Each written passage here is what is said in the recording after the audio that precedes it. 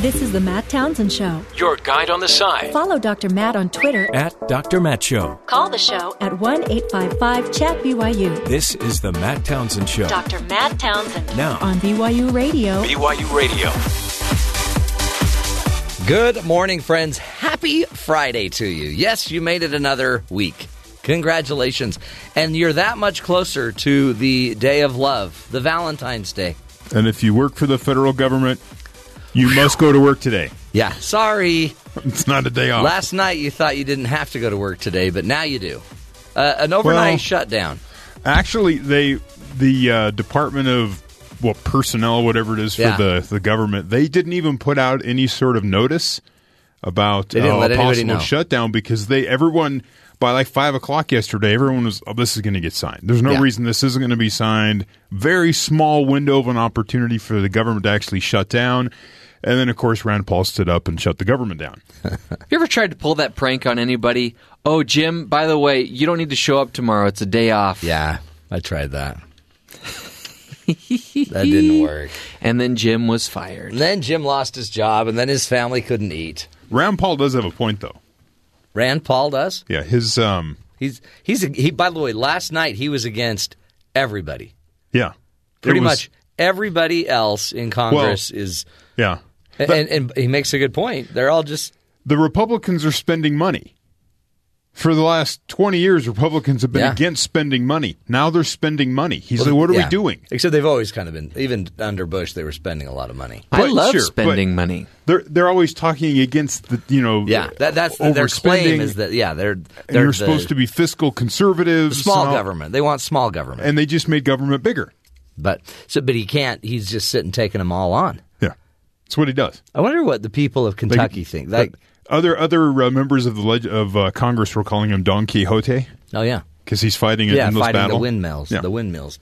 It's... That's because he wore a funny hat. Well, that too. Yeah, and he's got a sidekick named Poncho. I think it's all of that. But I guess in the end, it's a big deal because it's a bipartisan agreement. 60 Republicans, I guess, didn't sign. Yeah, 67, I believe. So the Democrats had to pull it through for them. And the Democrats waited. Of course they did. In the House, because they waited to see what the Republicans were going to do. They probably also had to wait to find out if Pelosi made it through her 8-hour diatribe. That was the other day.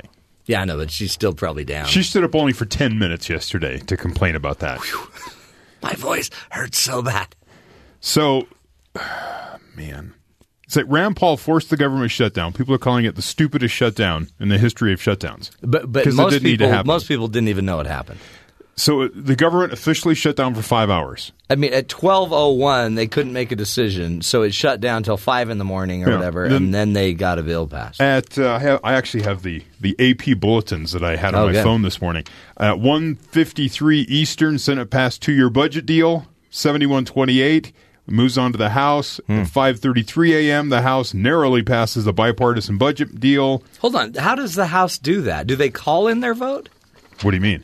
No, they all stayed. The entire House showed up at 5 They're all there at 5 in the morning. No one went home. That's why it was passed between midnight and 5, because there's no takeout that's still open by then. We are starving. The other I think the Senate is going on recess. Of course. So nobody left because they're all waiting to get out of town, and we still got to keep the government open. How many recesses do we get? 0.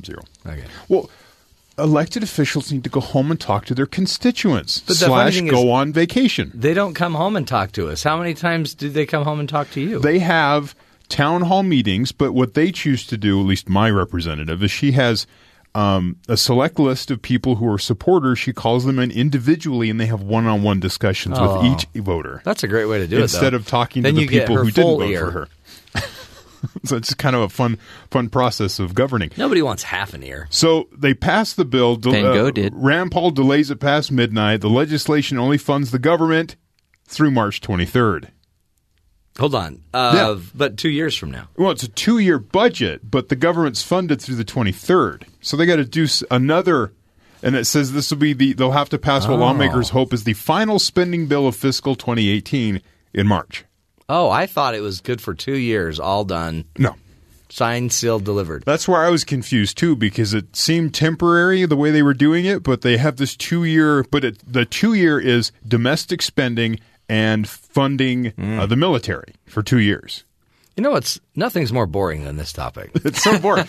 But it locked the government up, right, for 5 hours. Well, and for 5 months. For 5 months, this was a beating stick that they would beat each other up with. The Democrats had them because, the GOP is supposed to be running the government. And as John Thune, Republican senator, it is a colossal waste of time what Rand Paul did. They could have had this done by like 9 o'clock yesterday, but Rand Paul just kept going. Rand.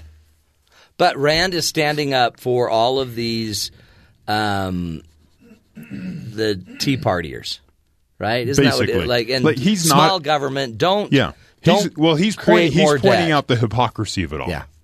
Right. That we're creating more debt, but you guys, the Republicans, everyone's running want on it. Small government, but you had Mitch McConnell and Rand Paul signing off on expanding government. You had what the Democrats in the Senate are signing on to this. The Democrats in the House weren't because Nancy Pelosi wants a DACA debate. Yeah. And that's not going to be part of this, but Paul Ryan says there will be a debate here in the next few weeks on that issue. Boy. Just not right now. We got to fund the government. I'd rather be talking about the Olympics. Yeah, if you wanted to get up at 6 Eastern to watch the opening ceremonies. By the way, let me just say this, and then we'll give you the headlines. U.S. Vice President Mike Pence and Kim Jong-un's sister are sitting about 6 people away from each other during the opening ceremonies. Are they no eye contact? No acknowledgement of existence? No eye contact, but there was a handshake apparently between North and South Korea with sister Kim Jong-un's little sister. Really? Yeah. I think her name is Jung something. I read it yesterday. Jonx de Leon. There you go. I don't know. Not her even name close. With a thick accent? I don't know. That was like Ponce de Leon. And she apparently shook the hand of the South Korean leader, which President Moon. Wow. Which is like this is a major event. Is it possible she didn't know who he was? Oh, they know.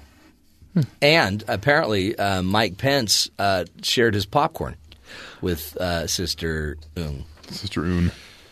Hope it wasn't stale, because that could start things. This is amazing stuff happening already in the opening ceremonies. But already. But Pence isn't going to let the propaganda happen. No. But there is a picture of them really close to each other. That's one of the riskiest things to share food-wise. Because some people like salt, some people like butter, some people like the kettle corn or like the different flavored salts. Yeah. It's risky. Yeah. You've thought a lot about it. By the way, we'll have a lot of that kind of insight in hour number 3 of the program as we get to the movies and launch your weekend. Now let's get to the headlines with Terry South. Terry, what else should we be paying attention to? For your non-budget news, also the stock market dropped 1,000 points yesterday for the second time. So people are concerned. Thanks, Mr. Trump. But again, that doesn't affect the vast majority of the country because people aren't in the stock market. President Trump called former White House Chief of Staff and Republican National Committee Chair Reince Priebus to complain about the job performance of successor John Kelly, the New York Times reported Thursday. The Times quoted people close to the president saying that Trump phoned several people, including his former chief of staff, to complain about Kelly's performance after the chief of staff was the center of criticism over the White House response to allegations of domestic abuse leveled at Rob Porter, a former White House aide. Kelly's initial support for Porter has been criticized by lawmakers on both sides of the aisle, including Republican Senator Joe Kennedy, who said Thursday that Kelly made a, quote, bad decision. Yeah. You know what's weird about that whole thing? How many times, though, have you not known something about your coworker? Right. And then all of a sudden you're like, hold it. You're in Amway? You crochet? I didn't know that. The interesting part is they apparently knew a long time ago that there were these allegations. He still doesn't have a security clearance because of it. Right. I mean, the FBI investigated him because, and they found all this information. So you would know. When did John Kelly know? The White House originally said he found out when the Daily Mail published it, the story, I believe, on Wednesday. Yeah. That's when he found out for the first time. And now it's coming out that maybe he knew in November, maybe he knew before that, and it's kind of looking bad. That's the problem. Tell the truth. By the way, they finally did, for the first time, I think, tell the truth that they actually came out and said, we could have handled this better. Right.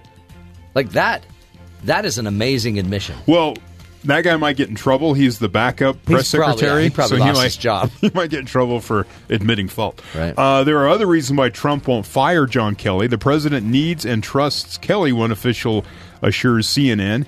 Axios says Trump is still impressed by Kelly's toughness, 4-star general status, doesn't think the scandal has touched him personally, and doesn't have a obvious replacement in mind. Kelly's job is safe for one kind of strange reason.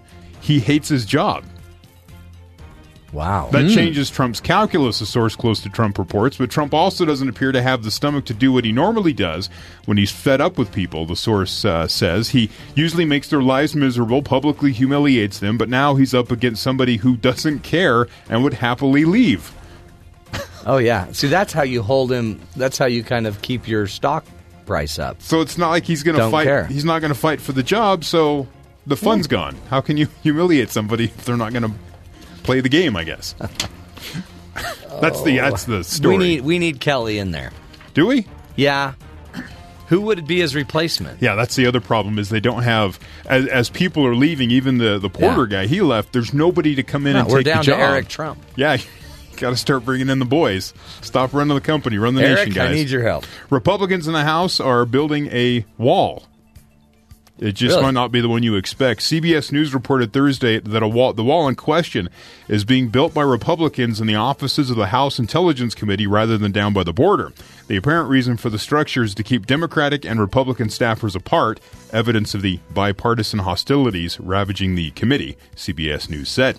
The construction is apparently slated for the spring. Several Republicans on the committee were not apprised of the plans of the wall, but mused to CBS News that it sounds like the work of the House Intelligence Chairman, Devin Nunes. Seems a bit counterproductive. Remember when you shared a room with a sibling, and it was like a Brady Bunch episode, I think. They put like tape down the middle of the room, and you can't cross the room. Oh, well, the bathroom's on that side of the room. Doesn't matter. Use the one in the hall, that kind of thing. Yeah. That's what they're doing in the House Intelligence Committee offices when it comes to the staffers. Well, yeah. Somebody needs, but I think on the Brady Bunch, they taped so you couldn't, somebody had the door.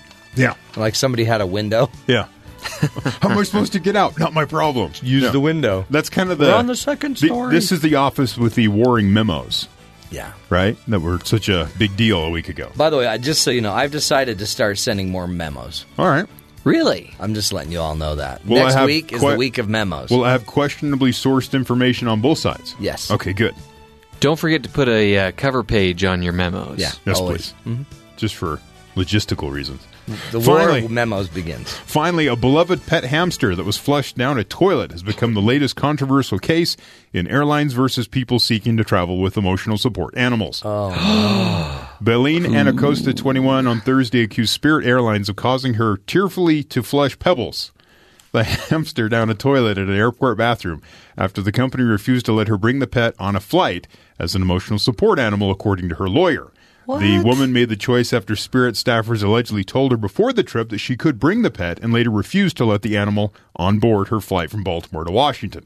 They wouldn't make you fly. Wouldn't they just say, get off the plane? I don't think they made her flush it down the toilet. They just said you can't bring that thing on the plane, right? The woman is alleging that an airline representative then, after saying you can't bring it on, suggested she flush the small animal down the toilet, so she did. Wow.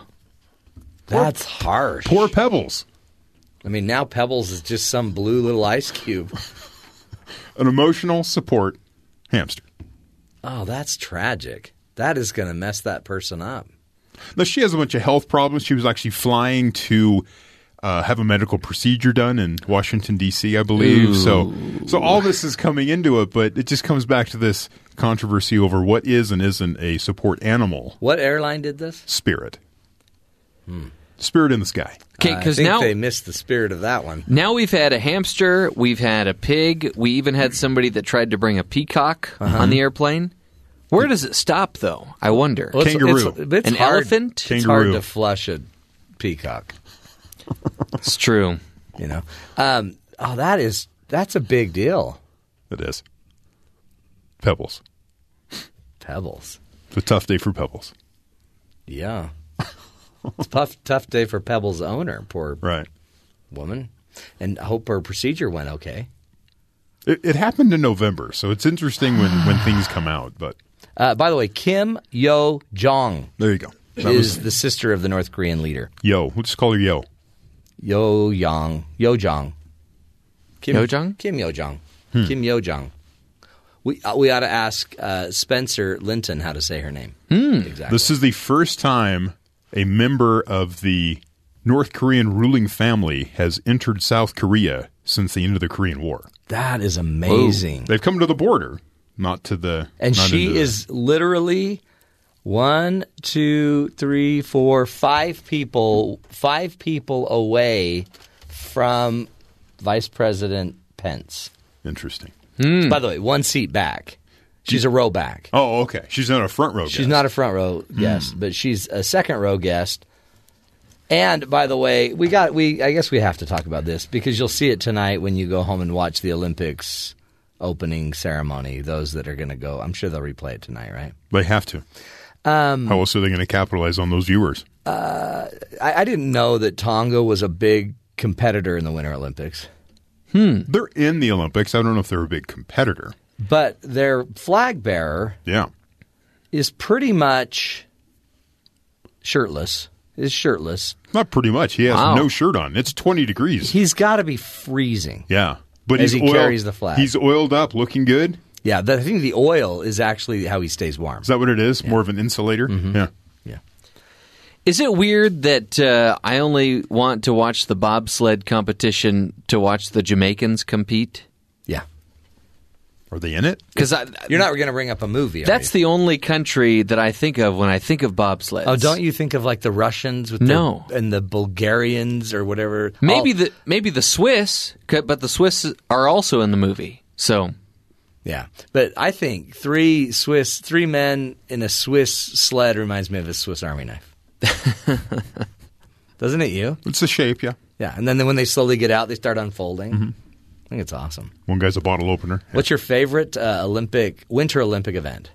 We know yours is obviously curling because that's how you met the missus. That's right. Not really my favorite. It hurt. Well, sorry, that's the most romantic one. I'm the most acquainted with it, yes. Yeah. Any others that you really get into? Not really. Really? Yeah. Mine might be the bobsled. I like the bobsled. Or isn't there like a 1-man or 2-man bobsled? There's a skeleton. That's where they go down head first. Mm-hmm. On a like sled. A rocket on a sled. Yeah. That's also known as death on ice. What impels a person to do that? Or compels them? Well, it depends, yeah. The thrill of victory and the soon agonizing pain of crashing? Yeah, maybe? and the serious dislike of life. You're just like, I'm going to throw myself head first down. Would you rather go head first down or feet first? See, it seems like a difficult way to achieve fame, and a dangerous way at that. I mean, where you could just take a video of your cat and get millions and millions of viewers and money, why would you spend your entire life putting yourself through this grueling exercise routine, potentially dying? It's a pro cat video point there. It's a really good point. I don't know. If you went head first, you could at least see it coming. That's what I'm thinking. If you're going feet first, you're craning your neck up to see your toes. Would you want to see it? Yeah, that's the other thing. Would you rather just kind of be a passenger, or do you want to be driving? Would you rather be like, whoa, this is getting squirrely, and then it's over? They kind of hook their toes around the blades. And then they wear those really slick outfits that are tight, and just that alone will keep you flying. Right. I don't know. But I'd rather do that than jump. Like those long ski jumper people that just fly for miles. Eddie the Eagle.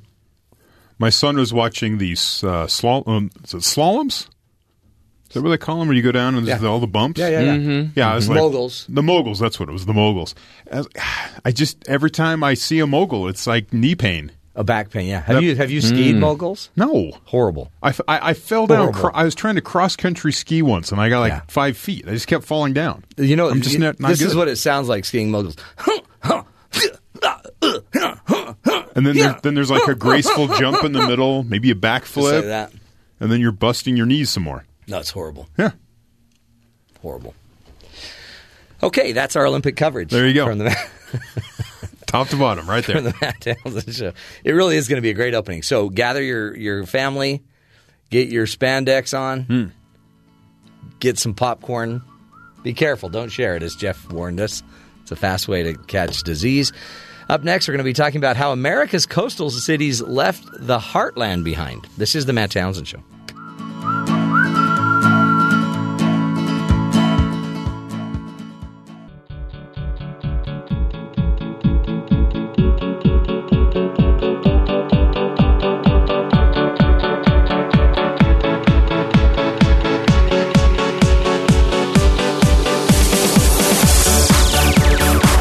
At the start of 2016, the NFL announced that the St. Louis Rams would relocate to Los Angeles, California.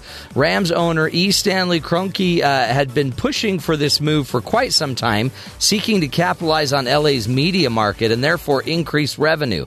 This move is one of dozens of examples that shows the current economic decline in many of America's Midwestern cities, while many believe it to be an issue of deindustrialization and the trends in the free market. It may not be that simple. Not long ago, I interviewed Brian Feldman, researcher, reporter with the Open Markets program at New America. Politicians and lawmakers have been influencing this trend for over 30 years. I began the interview by asking why he chose to focus on the city of St. Louis. Yeah, so there's a couple of reasons. I think in sort of the American mind, St. Louis has traditionally been sort of the gateway to the West, literally and figuratively. There's the Great Arch there. Right. And even at the turn of the 20th century, 1900, St. Louis was the fourth largest city in America. And this is when we have the World's Fair with this sort of just ornate, fantastic celebration. And St. Louis is really a hub of commercial activity as well as culture. And that's why in my story I actually focused largely on the advertising community in St. Louis.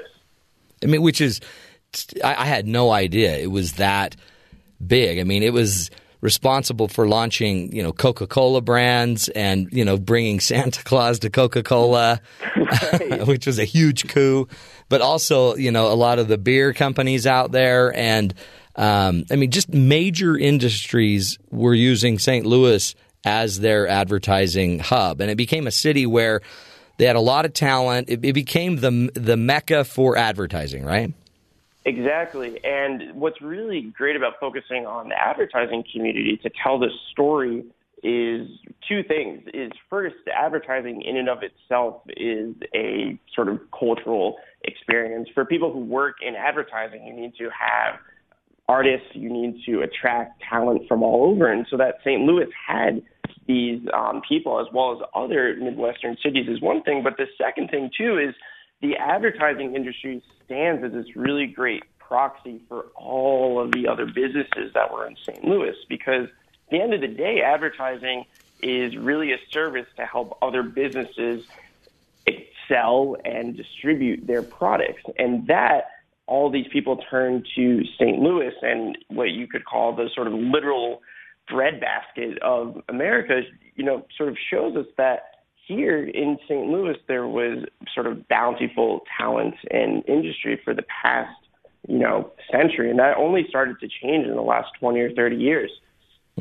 It was interesting to me. One thing I didn't realize is how much over the years, even over the last 100 years, how much government intervention had been there to keep money flowing to the cities. Like banks, like the reserve banks that were located in 12 locations around the country. That was all designed to make sure that bigger outside the money could stay in these cities, so the smaller city business people couldn't be pressed out by bigger cities. Exactly. And so in my article, sort of the main reason I come upon for sort of these changes we're seeing is this dramatic interpretation and enforcement in our antitrust laws. And sort of what you were just saying, I just want to take a really short moment to explain sort of what these antitrust laws were originally and then how they completely changed. So 1890, if we go back 100 or so years, this is when the first antitrust law passes, the Sherman Antitrust Act. And Congress, when they're debating this law, they end up looking to the Constitution for inspiration. And our Constitution, in its most basic form, is a document that aims to distribute and disperse political power. This is through 3 branches of government. This is through having checks and balances, term limits, and all of this, of course, was in response to the complete and total power of the British.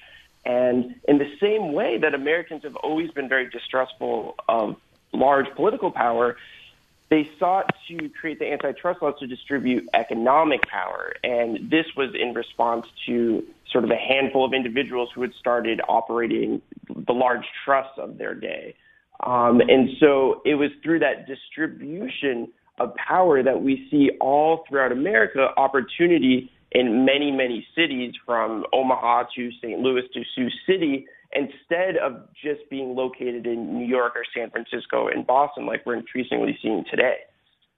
That's it, isn't it? It's so the antitrust legislation and laws and the Sherman Act and the Federal Reserve Act of 1913.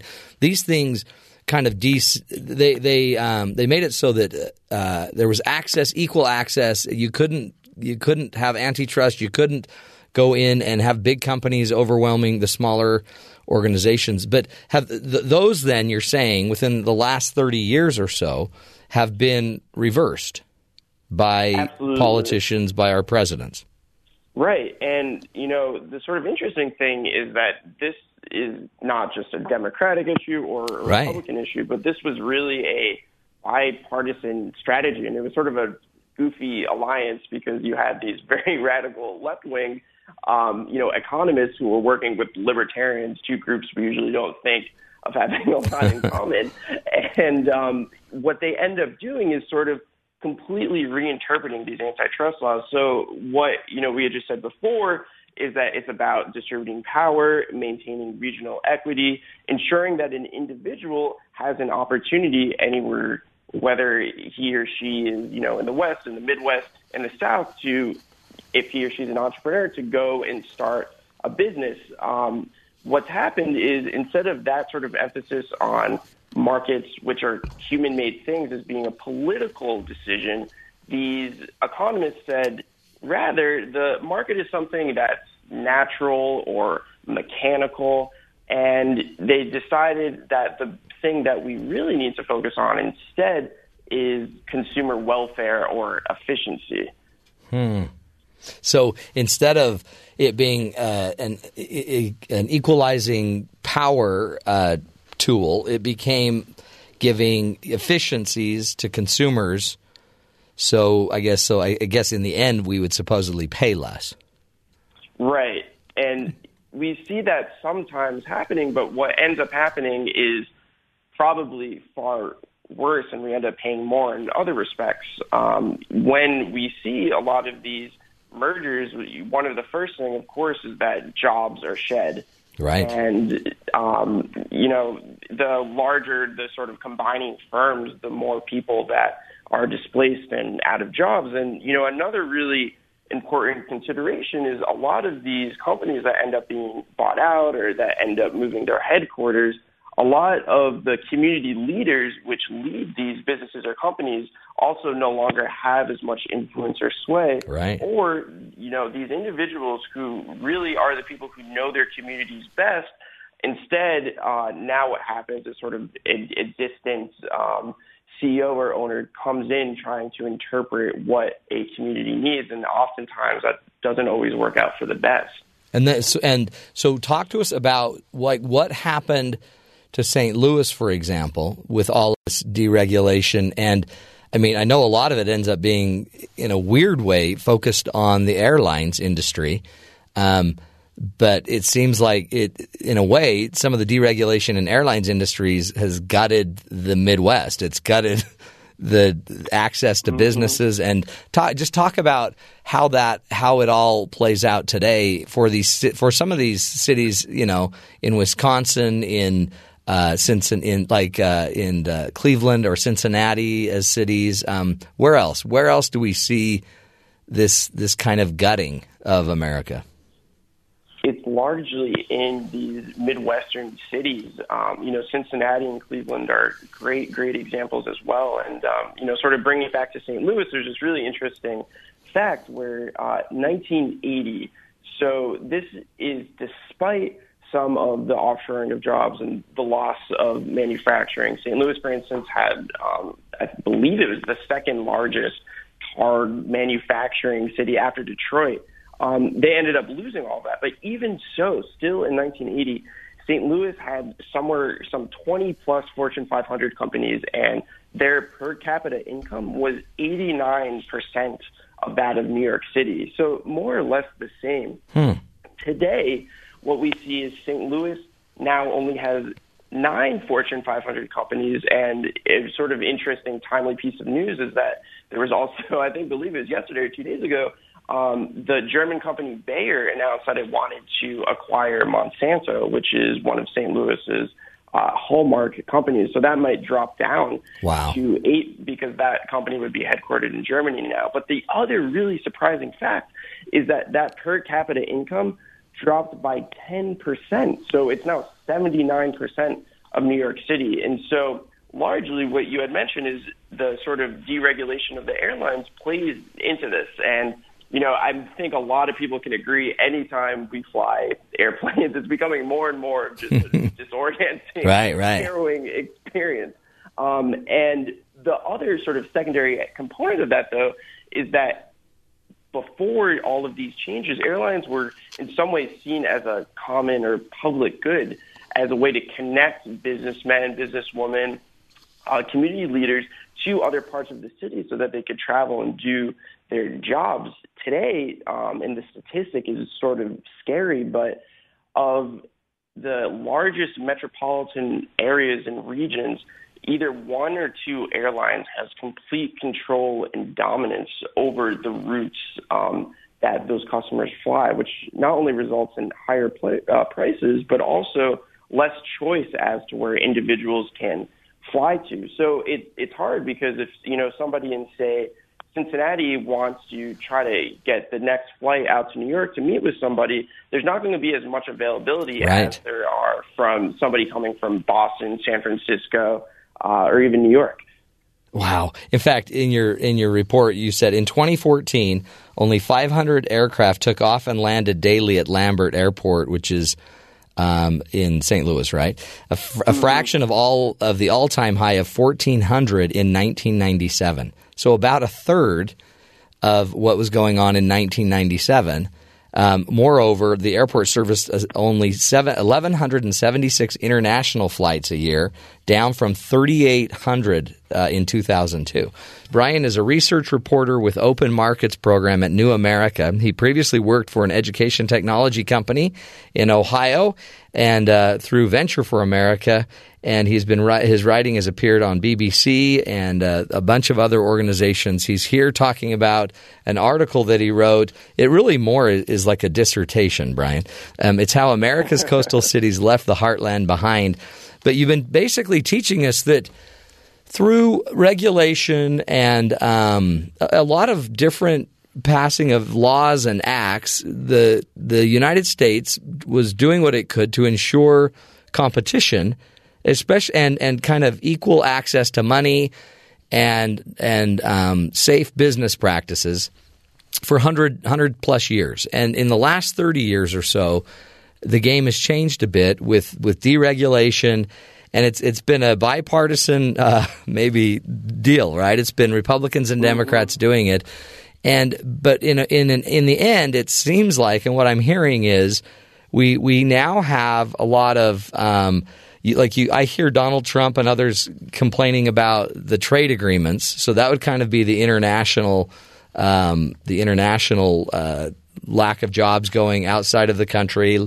But we've also had issues with loss of manufacturing. Transportation issues have also become a major problem.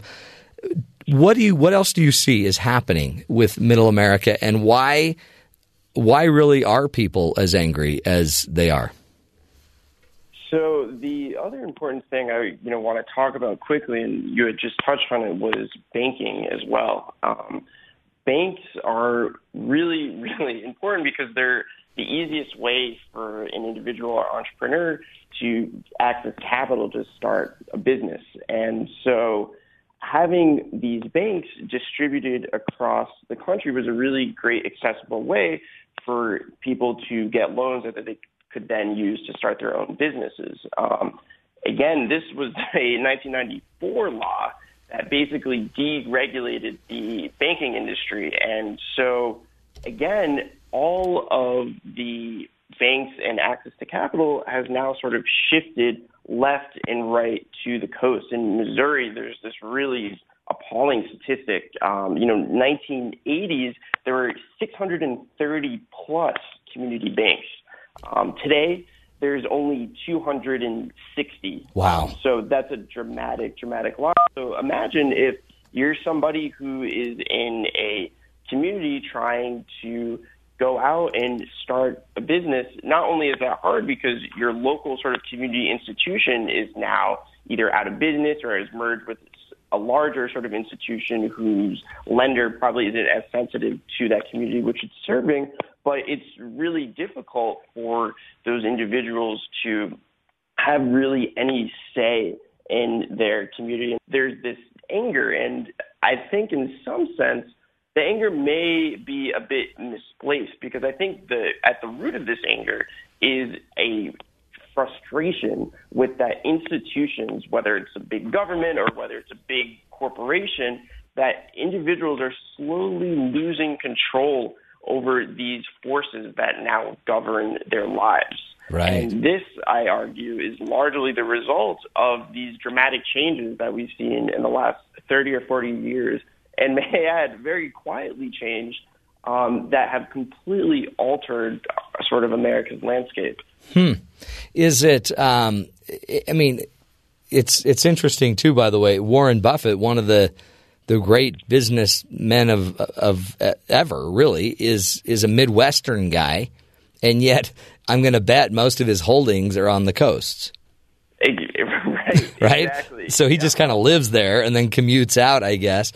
But the other thing that was interesting to me is a big push in the media, right? So a lot of the Midwestern folk feel like they're not even understood by the media necessarily, and instead we hear the stories of the coasts again. Yeah, that's a great point as well. We've seen massive consolidation in sort of the media industry as well, where now it's more or less the sort of Washington or New York bubble. And anytime a sort of Midwestern newspaper comes out, people here, in D.C. often say, oh, okay, that's sort of nice. But, if we remember back, 1980s, the president every morning received not only the New York Times and the Washington Post, but also newspapers like the St. Louis Post-Dispatch, all on, sort of the death and briefing report. And now that's completely changed. And for these communities, that's also another really big issue because, again, a local news organization is going to be able to best report on the community on which it serves. And so having, again, an outside interest that comes in and sort of uproots not only the sort of commerce and economic vitality, but also this sense of culture is really detrimental to a lot of communities. And as a result, today, there's really very little that can be done to stop all of these changes we're seeing.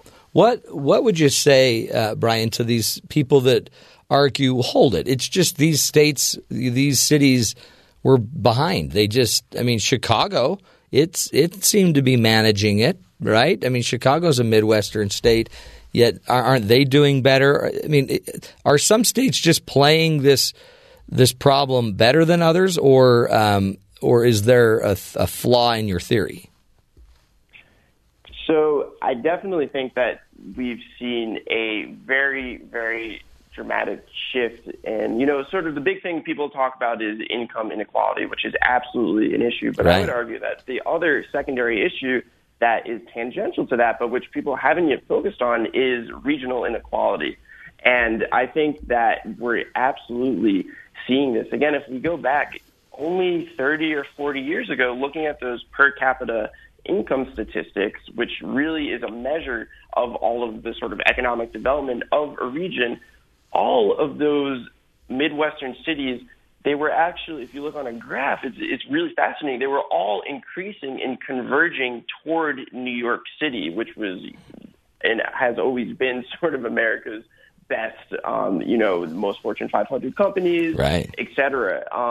But ever since it's 1981, when you really look closely on the graph, you start to see it stops, and then it just starts to go down this line. And so, sure, there are some cities that have weathered the storm better than others. Chicago, for instance, Pittsburgh is another city that in recent years has come back and rebounded. But we have to think beyond just Midwestern cities, also all of the small towns, heartland communities that once were a really sort of local and thriving place where anybody, if he or she wanted to start a business or to manage his or her own affairs, could go out into the community and not feel necessarily constrained by not only the lack of opportunity or choice, but also a sort of distant absentee owner dictating what that community can or cannot do. And you see the South as well, right? I mean,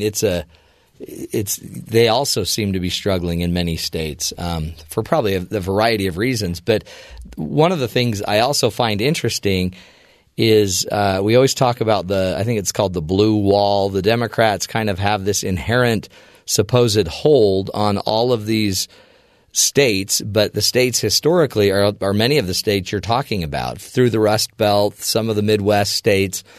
And it seems like, in a way, a few of those might be more in play this year than ever before. And if it's true, it might be exactly what you're stating, Brian. People have just had it. They've had it with not having the opportunities that other states have had. Yeah, I think that's absolutely accurate. We see Pennsylvania perhaps now being in play as a swing state, West Virginia as well, and really, like you said, a lot of other traditional Rust Belt or heartland cities. And I really, really do believe that this strikes at this core sort of industry and issue here, which is that this is not just a matter of jobs leaving the U.S.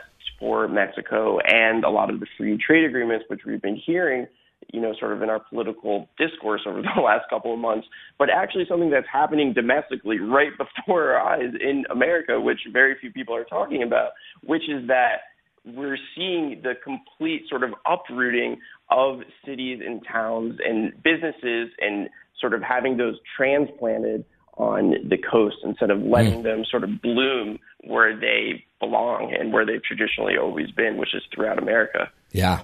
Brian, what's the solution? What should we be pushing for? What do we do? So in my piece, and what I also work on, is trying to revive and restore our traditional antitrust policies. And it's interesting because in some ways the antitrust policies, some people say they're sort of like antiques or they're time-worn, but I like to think of them as a really nice piece of china, so perhaps it's in our, living rooms or dining room storage unit, but if we take it out and look at it, we see, wow, this is such a beautiful, amazing tool. Why have we completely forgot about it? And so what we need to do is enforce those laws again in the same way that they were enforced up into the 1970s, and having specific emphasis on antitrust is not only about seeing what is most efficient for the consumer, but also what is the best way to distribute opportunity and to ensure that there are not large concentrations of power that favor a handful of individuals at the expense of the rest of America. Totally. I mean, it just is interesting because we live in a very systemic world, and you change one implementation of one antitrust policy, and you may not see a big change for 30 years. Then you see it gutting America. I mean, it's interesting, and sometimes you wonder if the politicians see it, right? Or if they're just too close to the trees, you can't see the forest for the trees. Well, Brian, we appreciate you. It's great insight. Absolutely. Thanks for having me on. You bet. Thanks for being with us, and keep writing. You just need to turn it into a book, Brian. Just turn that big bad boy into a book. You're already halfway there.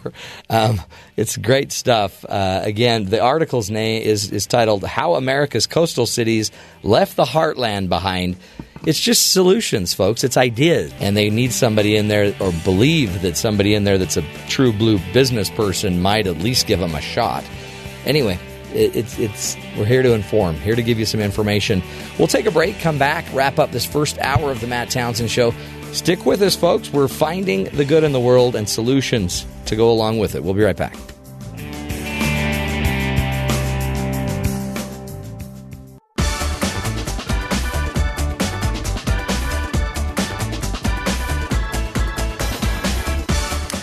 Okay, so, everybody's got a bad habit here and there. And some of us here and there.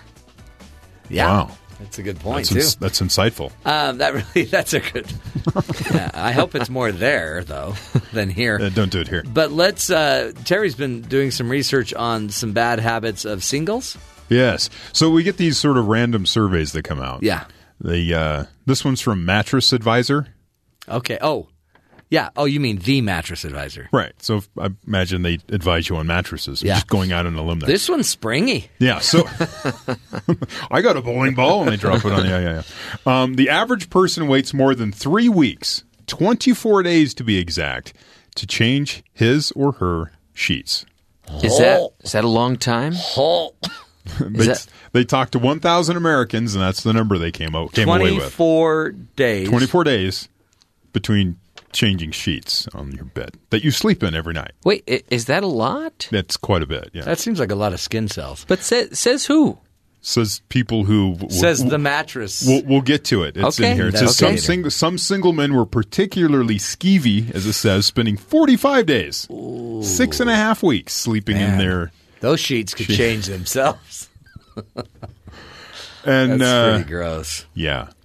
So wait, and how often do they say we should change the sheets? I've seen multiple reports saying at least weekly.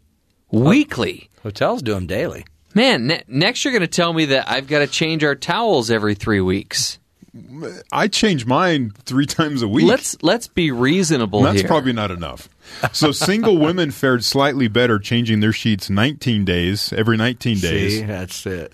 And stripping sheets won't get on. Married couples also kept the cleaner sleeping space than singles, changing their sheets every 19 days. Pillowcases every 22 days. I'm like, aren't they a set? That's how it works at my house. That's all the sets. You don't want you don't want to mix in. No clashing. I would think that the pillowcase would need to be cleaned before the rest of the sheets. Yeah, but you sleep in a river. So again, single or married people, 19 days to change a pillowcase, 22 days on the average. Singles left their sheets and pillowcases on for 37 days. Wow. So do we need to be changing them so frequently because we're eating in bed? You guys eat in bed, right? So it says, what's the problem? Even if you don't noticeably, make them dirty where there's like you drop food on them like you're talking about. Your bed is a lot dirtier than it looks. It's because the average person drops around 26 gallons of sweat into his or her sheets every year. Hold it, what? And they shed about 10 grams of skin every day. Those are the meat sweats. That is a lot of sweat. I don't believe that number. And finally, a 2005 University of Manchester study found that up to 16 species of fungi live in a single pillow. So, just keep your area clean. The scary thing about the fungi, that's the average number. Yeah. 16 species of fungi. You could have a bloom. There's some that really have...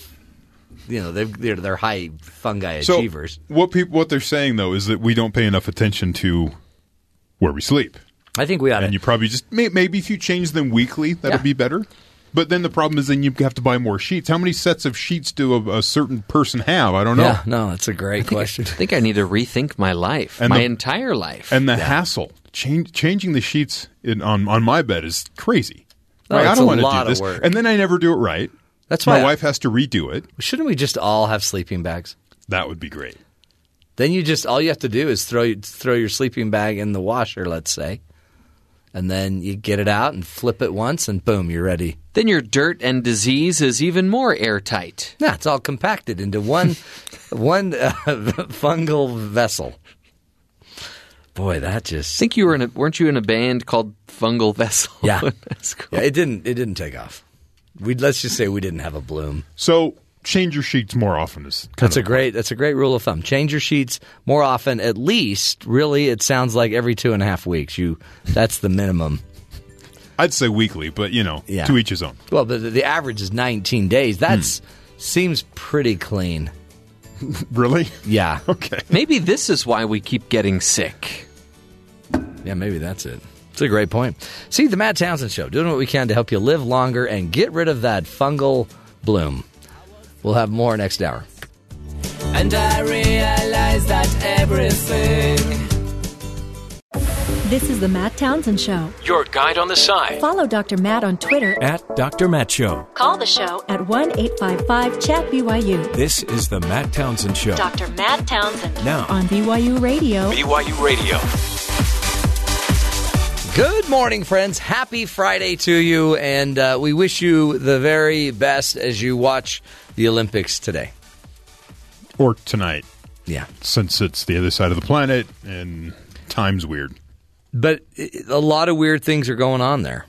And so you will want to check it out. There's the opening ceremonies. If you're into the political side of it, you'll see Vice President Pence just a few seats away from Kim Jong-un's sister.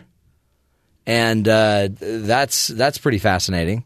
It's the first time that North and South Korean leaders or royal family from North Korea has been in South Korea. I guess royal families accurate. They don't call themselves that, but it's kind of what they are. Yeah, they're I guess deity. Yeah, it's the first time deity had been in South Korea. Does that extend to her? Sure. When you're the sister, of deity, huh? Okay, that's how that works. So that's exciting, and so you'll have something really fun to do tonight. I mean, I know next hour, Jeff will take over screen cleaning and be sharing lots of movie ideas, ways to, have a great weekend. But none of that will matter. Because, wait, what? Instead, everyone will be watching the Olympics. Wow. Where you will see Bengalish tigers running around the stadium. Okay. That sounds safe. You're probably not watching. You're not watching it like I am. No. So wait a minute. The Olympics will still be going on next week. So by that same argument, I could say that your show won't matter next week because people will be watching the Olympics, right? No. Because my show talks about things in the day. Your show would talk about things in the night. That's kind of the difference. Yeah, but so you're saying people only watch TV and movies at night? Yes. Wow. Yes. And the neat thing you're going to see about the Americans, you're going to have... By the way, I think our show is actually going to be okay. Yeah. Because right now, in South Korea, it is 12:08 a.m. Saturday. Yeah. See, we're fine. They've got some event going on right now, right? Not an official one. They try not to do it too late at night. They're all supposed to be, they're all resting. Yeah, they're resting sleeping for tomorrow's event. That's what So Olympic again, athletes do. by that same argument, my show should be okay too then. Yeah, you should be fine. They'll be sleeping then. Right now, it's like they're having dinner, they're having a celebration at the end of the day. Maybe they're having us on for some ambiance, some little background information, and people are like, "Oh, wait, I just heard them say your show comes on, Jeff." Everyone's gone to bed. So I'm the middle of the night DJ. Yeah, but you're the Delilah. You're the Delilah of the Olympics. But recording at 9:00 in the morning. Got it. By the way, you'll be proud of the Americans because they're sporting a Ralph Lauren look. They are. They have fringe. They have waffle stomper boots. Yes. My mom had those when I was a kid. So I had them. They're horribly uncomfortable. Right. Waffle stomping means something else on a college campus, by the way. We can talk about it during the break. Oh. Wow. Scary. They're also wearing denim.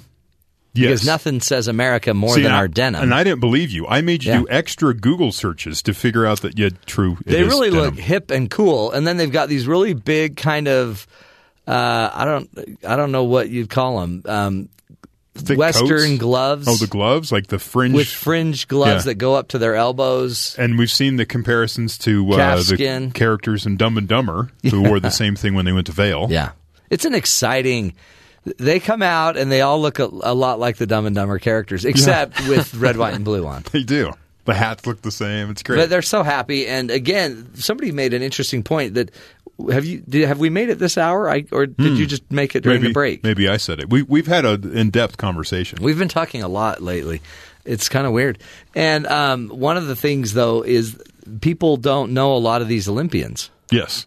There was an inaccurate Twitter poll, but 19,000 people responded. 94% of the people responding said they only know 1 to 5 people who are actually competing. Which is crazy, because I know Lindsey Vonn. Yeah. Yeah. And that's kind of where I stopped. In fact, did I say Lindsey Vonn? I went to say Peekaboo Street because that's really the Peekaboo is awesome. But I know that's not her name, and She'll I know probably that get a gold. Lindsey Vonn has been out there, but I don't remember the name. And then you said it, I'm like, right, Lindsey Vonn. So I would have been 0.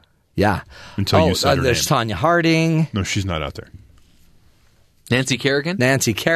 She's there. She's back. I think, but I think she's doing commentary. What about Dorothy Hamill? No. Scott Hamilton? He's there. No, he's not there. He's actually going to be at Roots Tech. Really? The Roots Comic-Con for family history that goes on in the region that we live in. Is he? They have all the billboards that says he's the original Hamilton. Yeah. Is he a Mormon? No, but that's not a requirement.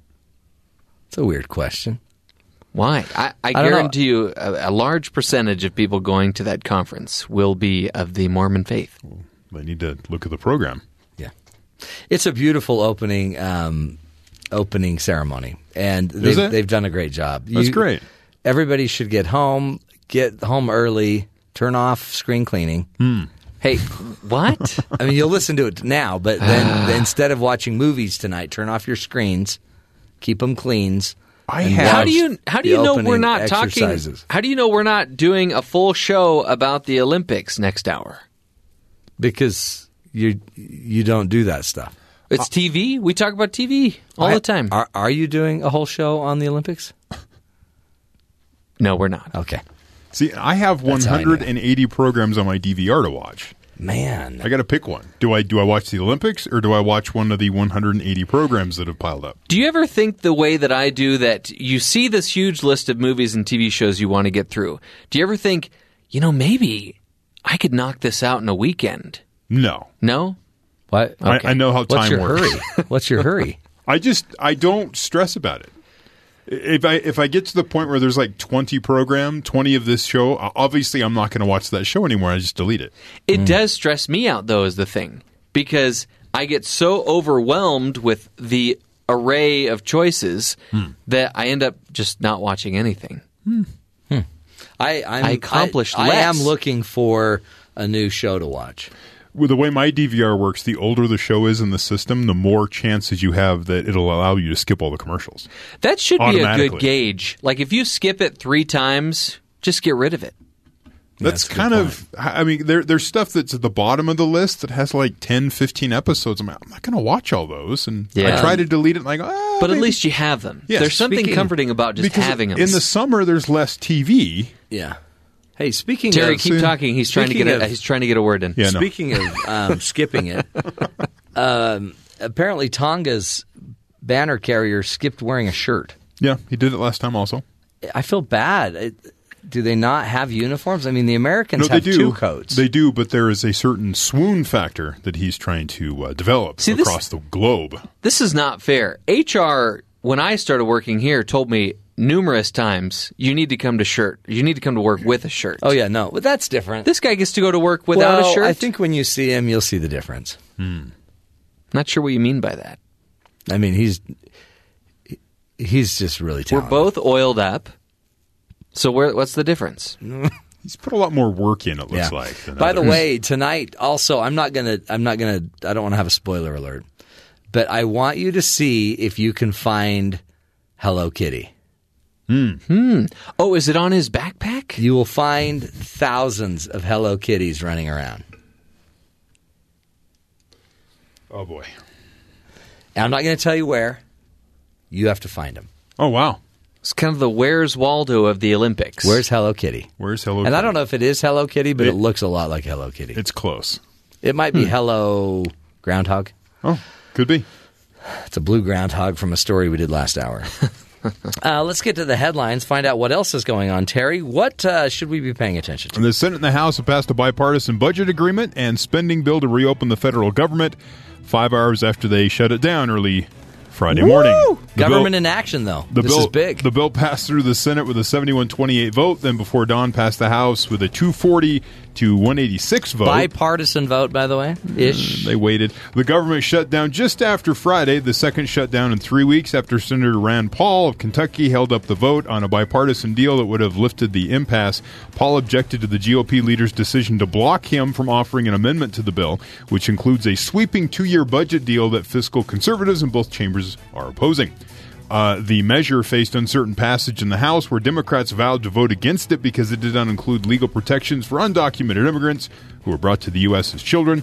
But it gained sufficient support, with 73 Democrats eventually voting yes. They actually waited, let all the Republicans vote.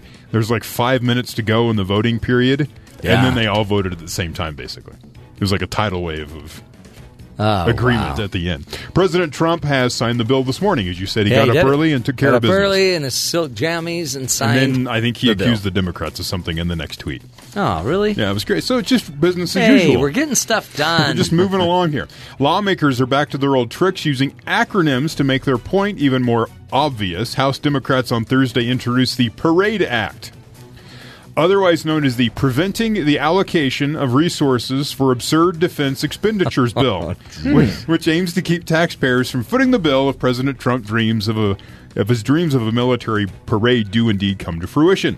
Representative Mark Vassy of Texas introduced the legislation to prevent taxpayer-funded resources to bring an authoritarian-inspired show of force to life, the statement from his office reads. As a strong supporter of our military families, I know we're all beyond thankful for the sacrifices our military make on behalf of our country every day. An expensive political ploy whose sole aim is to boost Trump's approval ratings is an insult to their service and detracts from resources needed to provide meaningful assistance to veterans and current service members. Wow. There's been a lot of comment on, why don't you take the cost of that parade and put it into the VA, which has been struggling for a long time but now. Then you wouldn't get somebody throwing taffy at you. I guess. What's the fun there? But I love that. They sit down and try to figure out, how do we take the word parade and then make it, and they turn it to preventing the allocation of resources for absurd defense expenditures. Oh, but you know what? Once you have something in your head, think about it. Like, if all of a sudden you were making 50 times more money than you normally make, you'd go buy the things that you used to want. Sure. He always wanted a parade. I guess. And now he's the president, and by golly, he's going to get a parade. Yeah. We'll see. White House counsel Don McGahn was aware of the domestic violence allegations against Staff Secretary Rob Porter for a full year before the claims were made public this week, the Washington Post reports. McGahn allowed Porter to continue serving as an aide to the president despite the allegations, while Chief of Staff John Kelly actually gave Porter more responsibilities this past fall after learning of the abuse claims, according to the report. Both of them were informed of the allegations by the FBI, which repeatedly warned the White House the domestic violence accusations were preventing Porter from getting a full security clearance. McGahn also reportedly received a phone call from one of Porter's ex-wives, but took no action. Porter, who resigned Wednesday, has denied the claims made by two of his ex-wives, who said he subjected them to verbal and physical abuse for years. The White House has come under fire initially for coming to Porter's defense, with Kelly and Press Secretary Sarah Huckabee Sanders among those to praise his character and job performance, and she didn't do her press secretary briefing yesterday. She sent out the other guy. Oh, that was strange, and I don't know why. Maybe it was his first time ever giving one of those briefings. Yeah, and it was a fiasco. It didn't turn out so well for him. But one of the things... I think this shows everybody that you can play a part. You can be... I mean, he's Oxford, Harvard trained, a serious professional in the professional world, and chaos in his private life. Horrible. And apparently walked that line. But the minute the FBI is investigating and needs to make sure there's integrity in both, because that's how people play you, right? Is once they have information... The concern was a possibility of blackmail. Right. That's how you get blackmailed. He shouldn't have been in there. And apparently people knew. Yeah, they're saying a year out, the FBI informed them that this guy can't get a security clearance. So his supervisors knew that there's certain things he couldn't do. Yeah. And so they'd have to adjust the workflow to kind of account for the fact that he can't see certain documents. Not to throw a curve, but it fits right here so perfectly. Omarosa. Oh, yeah. She said she would never vote for Trump again. She served in his office. This was on Celebrity Big Brother, where she's a contestant, sitting on a couch talking to some guy, as they do on that show, apparently. And the White House came back and said she was fired 3 times from The Apprentice and a 4th time from the White House. And that was their response to her comments that she would never vote for, and yet, that the tweeting is out of control. But again, he chose her to work for him. So maybe what we're seeing is a pattern of just not choosing. He's lost a lot of people that have then turned on him. So maybe this idea that he's a good manager, not so good. Maybe a visionary, right? Sees visions. Maybe a great tweeter. A great, many, very moving. He's getting stuff done. Concealer.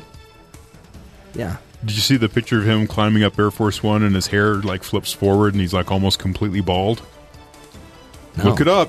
I don't know. It's been comedy gold all week on late night. President Trump's hair. He's definitely not. He's struggling with his personnel. He is. And finally, if you've ever wanted to learn the Alpine singing style of yodeling, you're in luck. Oh, good. A Swiss university has announced it's going to start offering a degree in yodeling. Switzerland's Lucerne University of Applied Sciences and Arts is expected to enroll a handful of students for the 2018-2019 academic year. The university plans to offer both a bachelor's and a master's degree in yodeling. Really? Listen to that. That's great. The school official said as well as having good vocal technique, students must be taught about different styles and voices to expand their repertoire. The whole yodeling scene will benefit from their new skills. Applicants for the yodeling program will open. You can apply beginning February 28th. I think the one thing... What's the application process like? I'm not sure. Do you have to send in a demo tape? Oh, but you know what? There's just something very soothing about this. Really? Yeah. Wouldn't you love a brat and you just sit and have a brat and some hot cocoa while this person's just yodeling? No. You realize now that you've said that, I'm going to continue to play this. Now, honestly, I love it. The thing that's interesting to me is there's a yodeling scene. As it says, the whole yodeling scene will benefit from their new skills. You mean like there's a whole it's almost like a nightclub scene. Yeah. I find that shocking. Oh no. Well, there's a place where this is a common, but it's not it's probably an older demographic. I don't know if ageism needs to get into this. By the way, I would just think it's really big in the 60, 70, 80-year-olds. Okay. I've got something. Is it a polka thing? I don't know, maybe. Sounds polka-ish, maybe. I've got something here called Hernia Yodel from Spencer Linton. Would we be interested in hearing that? Oh, yeah. Yeah, I wonder what that sounds like. Yeah. Yeah. That's right before they diagnosed the hernia. Right. And that's actually how we knew he had a hernia, because every time he would do that, we'd see the hernia. You got to lift with your knees. That's really what it comes down to. That's what Grandma used to say. Always lift with your knees. Hey, yodeling. That's great. Great insights. By the way, bring that to the Olympics, for heaven's sakes. The Winter Olympics need some yodeling. Ooh, Gangnam style, because they're in South Korea. That's true. Ooh, Gangnam Yoda, or Gangnam yodeling. If I were to Google Gangnam Yoda, somebody's put Yoda to that music video. Yeah, absolutely. Do you have any empty news for us? Any stories we should be covering? I sure do. I mean, you've been talking a lot about food, so I know you're hungry. I'm starving. And a couple of pizza stories. There's a waffle story. But what would it take to get you into a funeral home, other than your death? Someone I love's death. Okay. How about pizza? Ooh, no. There's a funeral home that is trying to rope people in with pizza. No. Trying to get them in there to pre-plan their funeral. And they say that if you start paying for your funeral now, then you save money over you're paying for it as you go, as you're still living. Did you hear what Terry said, what kind of pizza they serve? What's that? Tombstone Pizza? Tombstone Pizza. Ah, nice, nice. And actually, they had this pizza event. They had 100 people show up. Are you pizza and pre? It's called their Pizza and Pre-Plan event. Okay, here's the funny thing. We are on a campus, and if we throw out a pizza, we can get people to anything here on campus. Yeah, for sure. But if I'm about funerals are expensive. Funeral planning costs money. So you're telling me you can lure people to go do their funeral planning by just giving them pizza? Well, I think part of their reasoning is that a lot of people are afraid of death or afraid to go into the funeral home to start the planning process. And the pizza party kind of just lightened the mood a little bit. Oh, yeah. So I get it. So you walk into like one of their viewing rooms and there's just some caskets in the middle of the room with pizzas on top of them. No, you just mingle around. I think you have to lift the lid of the casket to get to the pizza. Yeah. There's something about eating in a funeral home. It just isn't as appetizing. Really? It just seems like to me not as appetizing. I wouldn't drink anything either because I'd be afraid that it was somehow the embalming fluids. Oh, yes. You didn't have to go there. You didn't. Anyway, there's another story from a Waffle House. Have you ever been to a Waffle House? I have. I've never been to a Waffle House. Oh, they're very underwhelming. Okay. So this is in Middle Georgia. A customer's request for a barbecue sauce. Things turned a little saucy, if you will. Really? Early Tuesday, a man sat down for some food at the restaurant. Willie Edward Drake, 43, of Columbus, asked for some barbecue sauce. According to a Bibb County Sheriff's report, Drake was told the restaurant had none, and then things got spicy. According to the sheriff's report. Yeah. The man then began screaming and insulting the workers, then added, "I'll go to jail over some barbecue sauce," the report said. And soon, he did. When deputies arrived, Drake was uncooperative and disorderly, and he was jailed on a disorderly conduct charge. Wow. Over a little BBQ. Would you go to jail over some barbecue sauce? No. I wouldn't go to jail for anything, probably. Wow. I mean, something of high moral whatever. Yeah. But I wouldn't go for – by the way, you could not go to jail – and then go buy some barbecue sauce. There you go. Have all you want. Yeah. I mean, you got choices. They'll give them to you for free. Just go to a Chick-fil-A or something. Let's go to a Chick-fil-A. Speaking of which, so I mentioned I'd never been to Waffle House. Yeah. But there is this new establishment. I think it's local. I don't know that it's national, but they're one of our sponsors. Awesome. And we want some ideas for what we can do for Valentine's Day. Why not take them to the Awful Waffle? Darling, I remember bringing you to this restaurant on our very first date. And now that we're celebrating our 2-year anniversary, I wanted to bring you back and share this poem I wrote for you.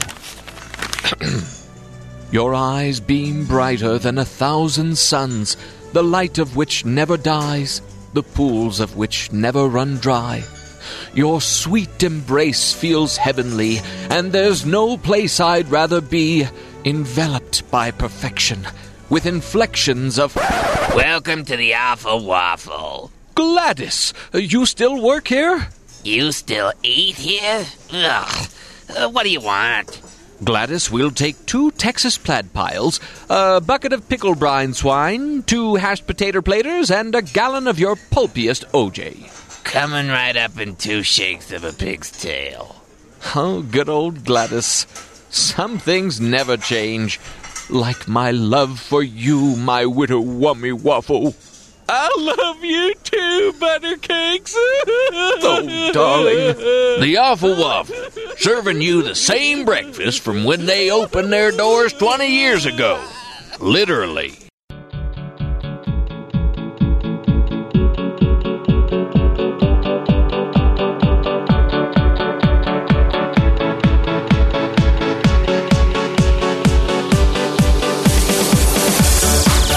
Many of us are familiar with the famous Stanford marshmallow experiment, which showed the kids who exercise self-control often have more success in life. What you probably didn't know is that researchers have been doing that same experiment on children for the past 50 years, and the results actually may surprise you. Children today are actually better at delaying gratification than any generation that has come before them. Here to speak with us today is the man who compiled 50 years worth of data on the issue, John Protzko, who is a cognitive scientist at the University of California, Santa Barbara. His research is focused on the development of intelligence. And John, we're honored to have you here. Thank you for being with us. Thank you for having me. This is such an interesting thing because a lot of times I think it's just generational. We always think the younger generations just aren't cutting it. You know, they don't have the discipline we used to have. But apparently, according to your research, they may have more. Yes, indeed. We seem to always be thinking that the children of the day are somehow inferior to the way that we were. And we're starting to see evidence in a couple of domains now that it's false. In fact, it's reversed. That's amazing because, again, our head is so against it. Talk about the delaying gratification. What do you think is really happening? Why are we getting better, and why are our children better at it? So at the moment, I can't speak to the reasons why it's getting better. The problem is it's just too new to understand the reason. So, for example, we've known that IQ scores have been going up over the decades. We've known this for about 30 years now. This is what's called the Flynn effect. So it's been over 30 years that we've known this, but we still don't have a definitive answer to why it's happening. Mm-hmm. And if 30 years we don't have a definitive answer to that, a couple months of me discovering this pattern, it's just too early to find out. But I would say whatever reason we have for increasing intelligence are probably acting similarly on children's ability to delay gratification. That's interesting. Now, did you perform the exact same tests? Did you perform any tests, or did you just do analysis of data? This is mostly analysis of data that's been done over the past 50 years by different labs from really around the world. It's really and maybe explain the test. Some may not be familiar with the whole thing about they call it the marshmallow test, but it's really about not taking the marshmallow that was the key. Yeah. So it's referred to as the marshmallow test. Excuse me. But it also doesn't always involve a marshmallow. So the standard administration is you give a child an array of treats to choose from and say, okay, pick your favorite. And then the child picks their favorite. And sometimes there are children that even choose broccoli with carrot sticks out of it. So it's not always a treat. And then you put two plates in front of them, one with one treat and one with two treats. You say, okay, I have to leave the room to go get something, and if you could wait until I get back, you'll get this plate with both treats. If you can't wait until I get back, it's okay, just ring this bell and you can have the one treat. And then the measure that people are interested in is how long it takes them to actually wait until the child breaks. And so the experimenter stated that for a set amount of time, 10, 15, 20 minutes, it goes up based on how old the children are. But, yeah, the interesting metric actually is how long the children wait. And how long they can wait is an index of their ability to delay gratification. And those times in childhood are associated with very positive outcomes in adulthood, including how much money you make, not going to jail and not committing crimes. So there's something going on there between a childhood ability and an adulthood ability. And what is the average time? Do you know that they can delay? Well, it's been going up. Yeah, it's not consistent. The average times generally range between 4 minutes to 6-7 minutes. Oh, wow. And that there is a developmental pattern there, too. So older children can wait longer. This test can't really be administered in adolescents or even children close to adolescence because they can just wait too long in order to do it. So you really need an age range of about 4 to 9, 4 to 10 is about the age where you can get kids to break. That's interesting. So we're seeing these times are being they're being able to be extended, and these kids, I guess, then we presume, and I guess have seen in the data over time, would have better abilities to to find careers, to have maybe better relationships, healthier outcomes. And do you sense, I mean, is there anything about technology that might be playing a role in this? Do you see anything about, I mean, if our IQs are going up too, it seems like something could be attributable to the way we're interacting today. Technology is always sort of being brought up in these debates. It's generally being brought up in the argument that kids are worse, and they must be worse because of technology. So it's interesting to think that technology might be actually having a positive effect. I'm just not sure that it is, and the reason is, we don't have any good causal evidence for the role of technology, because it's difficult to restrict kids' complete technology use for years or force kids to use technology for years. So experimentation is difficult in this domain. Also, I think we latch on to technology because when we're trying to figure out why kids may be different from us, we look for the most salient things that are different from my childhood versus kids' childhood today, or our childhood versus childhood today. And technology now seems to be the most salient, but I'm not sure that means that it's doing the work. Yeah. Because you see Flynn effects in countries that don't really have massive changes in technology. I mean, the Flynn effect has been shown from 1915, I think, up until the present day. And so there wasn't massive home technology changes in the 20s and 30s. Right. Poland, for example. So technology, it'd be interesting if that was the case. But I think it's just we pick out technology because it's the most salient difference between our childhood and children of today. Yeah. It almost seems like, too, there is this there's a bias we have toward anybody that doesn't have enough self-control to go 2 minutes without a marshmallow or whatever. Is there something? I mean, these are kids too, right? I mean, do we sometimes overextend this idea to mean more than maybe it does? Which idea would that be? Well, the idea that a child that just goes for instant gratification of a marshmallow isn't just being a child. Oh, yeah. I mean, and I think that's part of the thing that gives us this bias to think that kids are sort of the downfall of civilization, is that we forget what it's like to be a child. Yeah. We can't put ourselves in the mind of ourselves when we were 4 years old. And, so kids are just, they're kids. I mean, my personal belief is that we've sort of been the same for thousands of years, and minus some small improvements that we're seeing in ability to delay gratification and intelligence. I mean, these, though it's interesting that it's increasing, the increases aren't massive. Right? They're very humble, small, consistent increases in ability. Yeah. Which is good to see, because if there was a massive jump, then there'd be concern that, well, maybe this isn't something real, maybe that's something that happened in the past.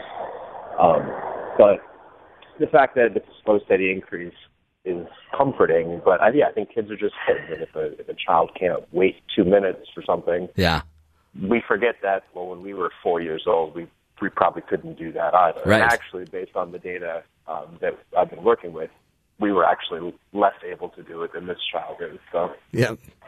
There's a lot of things we couldn't do. And eventually, I mean, sometimes we might learn stuff, I guess, as we get older as well. Do you, where do you take this, John? When you think of this research, where do you see it going from here? And how is it going to inform the rest of society, going forward? So I'm an intelligence researcher, and so the idea, and because I'm an intelligence researcher, I've known about the Flynn effect, I've known about raising intelligence for a long time, and seeing this increase wasn't wildly surprising to me. It just sort of, to me, it fell in line with a general increasing in cognitive ability that we see in other places. One thing that we did in this paper, though, is before we analyzed the data, we polled hundreds of experts in cognitive development and asked them to predict what they thought was going to happen. And the majority of experts in cognitive development thought, kids these days are getting worse, and you're going to see a decrease in self-control ability. And that's where I'm taking this research. And so I've started research on what we've called in the paper the kids these days effect, or this knee-jerk reaction to just the believe that kids are the downfall of civilization, and trying to understand why do we keep thinking this way. Maybe I'll leave it to better minds to understand why delay of gratification ability is increasing. But my interest is specifically why this thought. I mean, if you go back in history, 2,500 years ago, you see people complaining about children of the day and how they're the downfall of civilization. So it's clearly something, it's not a cultural belief. It's something that's stuck with humanity for millennia now. And I'd like to understand why. Why do we have this just inherent belief that kids are terrible? It really is. It's such an interesting dynamic. Just as we wrap up, John, what would you say to parents and people that have kids that are doing whatever they can to improve their ability to delay gratification? What advice do you give us as we parent our children that might help that happen, or also that just might help us to believe more in them? I would say the first thing is to have faith in your kids. Some of my research in intelligence is on intervention effects and long-term effects of interventions. And so what you generally see is these interventions don't necessarily have permanent effects. So don't worry too much about trying to adapt to the next program or the next fad that you see to get your kids an upper leg on delay of gratification. The kids are developing, and there's a natural developmental process to children. And if you feel like your child is, they can't pay attention and they can't delay gratification, try and remember that they're children, and you probably couldn't either, and it'll be okay. Just do the best you can, and don't worry so much about your children. Yeah, relax. It'll be fine. John Protzko, thank you so much for your insight. Again, John is a cognitive scientist at the University of California, Santa Barbara, and focuses on the development of intelligence. And today, teaching us about the power of delaying gratification. Start trusting in those kids. They probably delayed gratification better than you did. Oh, I don't know. They're on those video games. Yeah. And look at them. They're turning out okay. We will continue the journey straight ahead. A little Coach's Corner for you. This is the Matt Townsend Show, helping you be the good in the world.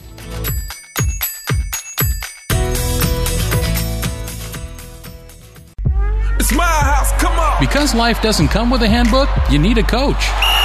Here's Dr. Matt and his Coaching Corner. Oh, you gotta love it. We always think the next generation, they're just not quite. I mean, we always say that they're the chosen generation. You're amazing. You're incredible. We say those things, and then in the back of our heads, we're like, man, that kid plays video games a lot. There is no way his brain is going to stay together.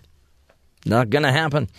And so we doubt. We start to have doubts. And I think one of the dilemmas that we face as parents in this day and age of so much information, we can read, we can hear more and more examples of what our kids need, what they shouldn't do. We know what supposedly good parenting is like.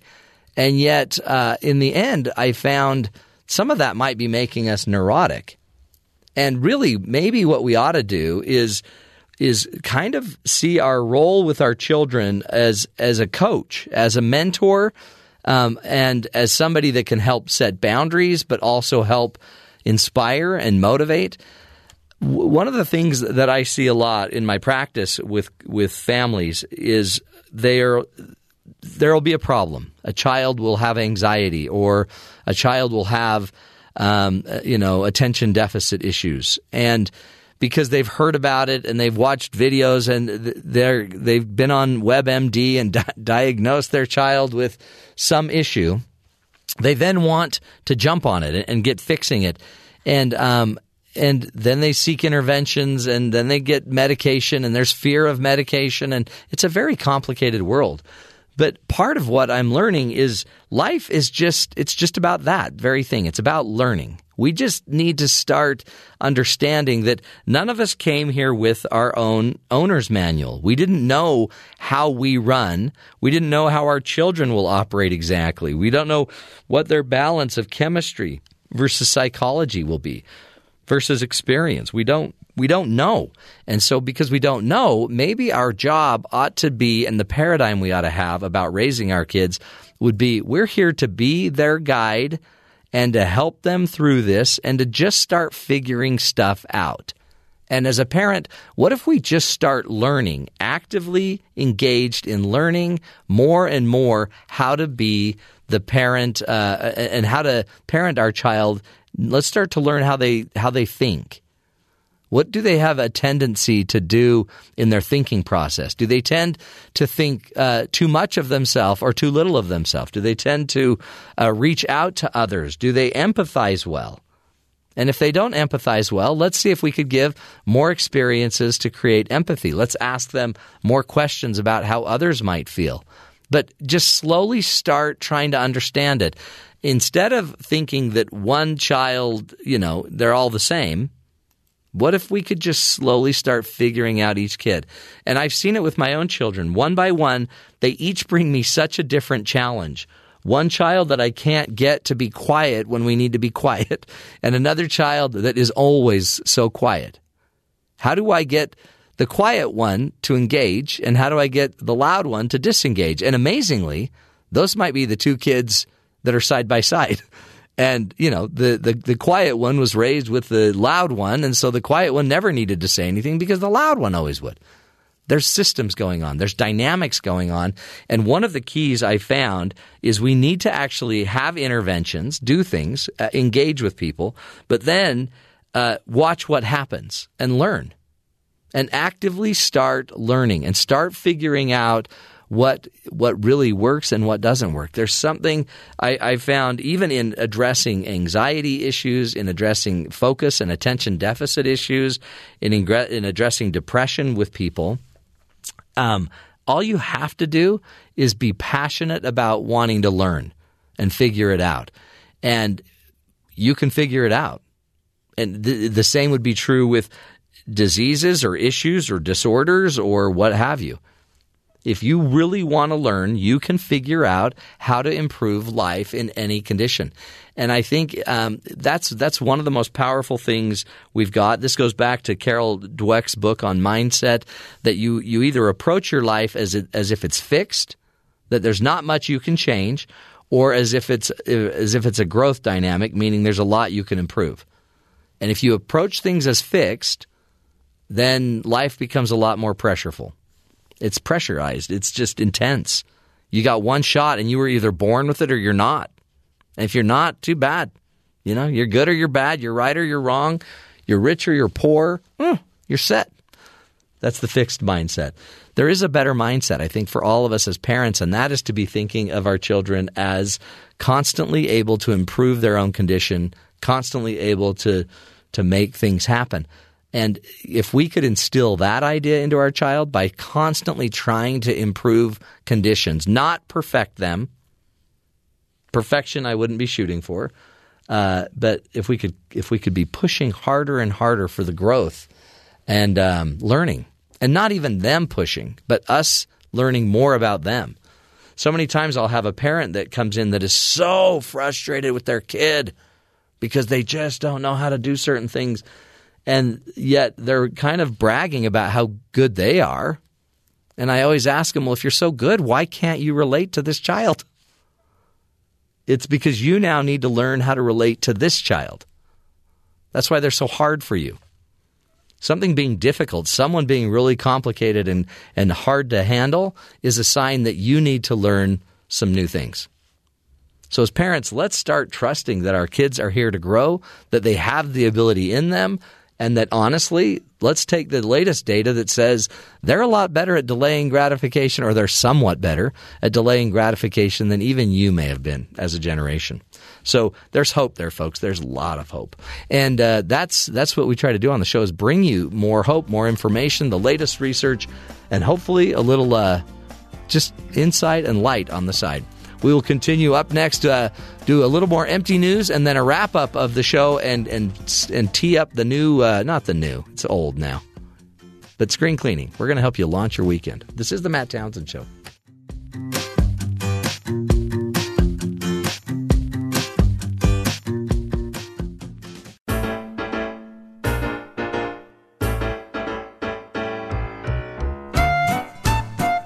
Yes, that's the moseying music that we use to mosey along. And let's get to some empty news before we mosey away. Jeffrey?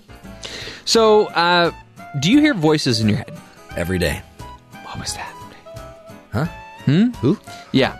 So apparently hearing voices may not be a sign of mental illness. Sweet. But it might actually mean that it's a clue that a person's brain is simply well-tuned to many sounds. Oh, wow. Yeah. Yeah. Some people might call that selective hearing. Yeah. Some might call it other things. A new study finds that healthy people who hear voices have differently wired brains that find speech patterns in other sounds. Researchers from Durham University in England studied brain response differences between two groups of people, those who have experienced hearing voices, auditory verbal hallucinations, and those who have never mistaken other sounds for speech. Participants underwent an MRI brain scan while listening to hidden speech sounds known as sine wave speech. Sine wave speech to the untrained ear would sound something like bird song or alien-type noises. To the trained ear, one can hear simple sentences. Researchers found that less than half of those with typical listening skills noticed the hidden speech, while 75% of the voice hearers picked it up. It suggests that the brains of people who hear voices are particularly tuned to meaning in sounds. That makes sense. The authors believe this shows that the brains of voice hearers are more perceptive to the hidden meanings in sounds. Your brain is just like your eyes might make up something. You see an illusion, but it's not a real illusion. It just looks like an optical illusion. Eat pizza for lunch. Yeah, so I don't know why, but I'm going to probably go get some pizza now. Anyway, that's weird. Because this is Friday, we turn the time over to you, and you take over the third hour with screen cleaning. What's up on the show? It's a big show. You could watch the Olympics, I guess. Tonight, yeah. Or you could do like a split screen. In fact, one of the lists that we're going to be talking about on the show is shows that are okay. They're good enough to just have on in the background. And we've got an interesting term for that. We're also going to be speaking with Rod and Donna Gustafson about hidden gems. Ooh. I'm always looking for the next hidden gem, a movie that I'd never heard about or didn't know enough about, but I just love. That's so good. Sounds good. Screen cleaning straight ahead, folks. And that's it for me. I'll be back Monday. Keep listening. This is the Matt Townsend Show, helping you be the good in the world.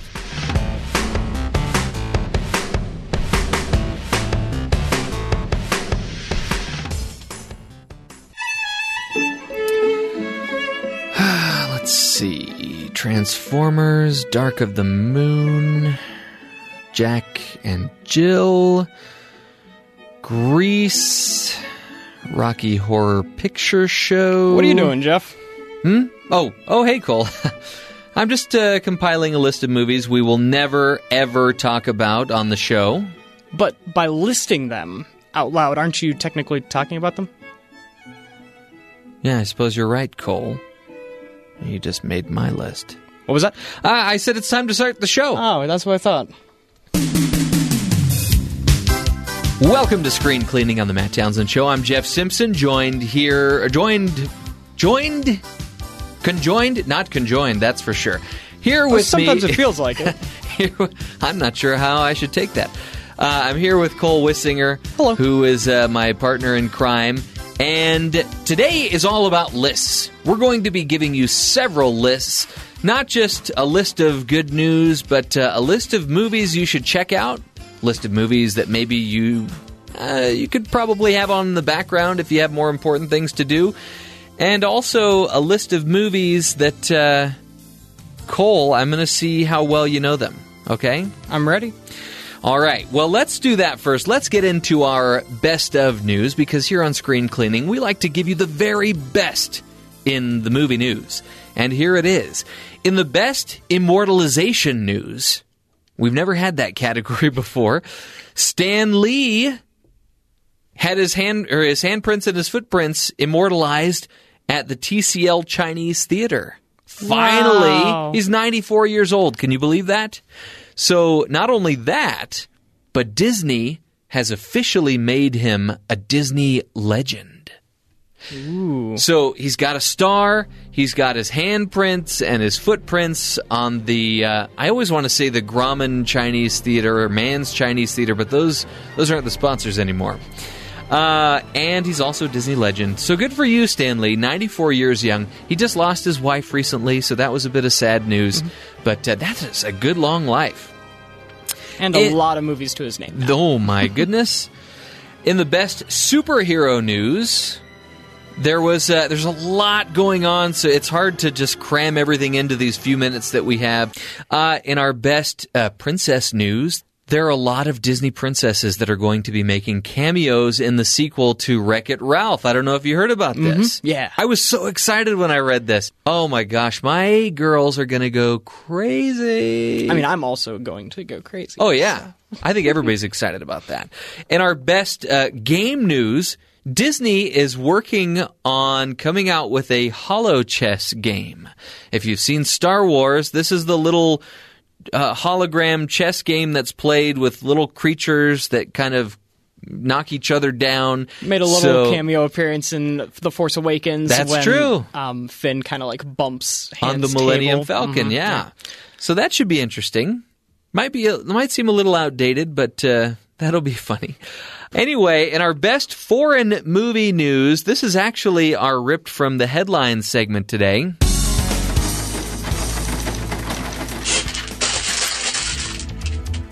There is a woman who was kicked off a flight after her emotional support pig became too rowdy. You know, you see people go on planes with their emotional support dogs, but have you ever seen an emotional support pig? Not personally, but I understand it in concept. Yeah, a little unusual. Apparently, they tried tethering the pig to the armrest. Didn't really work. The pig started walking back and forth down the aisles. There was this guy that said, I was terrified because I was thinking I'm going to be on the plane with the pig. So American Airlines, the parent company of U.S. Airways, confirmed it was taken on board as an emotional support animal, and the staff were eventually forced to order the pig off the flight when it became too disruptive.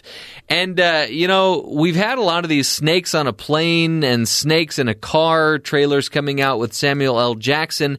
And apparently there's a new franchise in Mexico that's going to be Pigs on a or Pigs in a such and such, but also starring Samuel L. Jackson, who, to his credit, did not hire a Spanish actor to do the Spanish voiceover. He did the whole thing in Spanish himself. Próximamente en cine cerca de ti. Algo apesta a 20,000 pies. Capitán, tenemos un problema. Y solo un hombre puede aclararlo. ¿Qué pasa? Señor, son cerdos.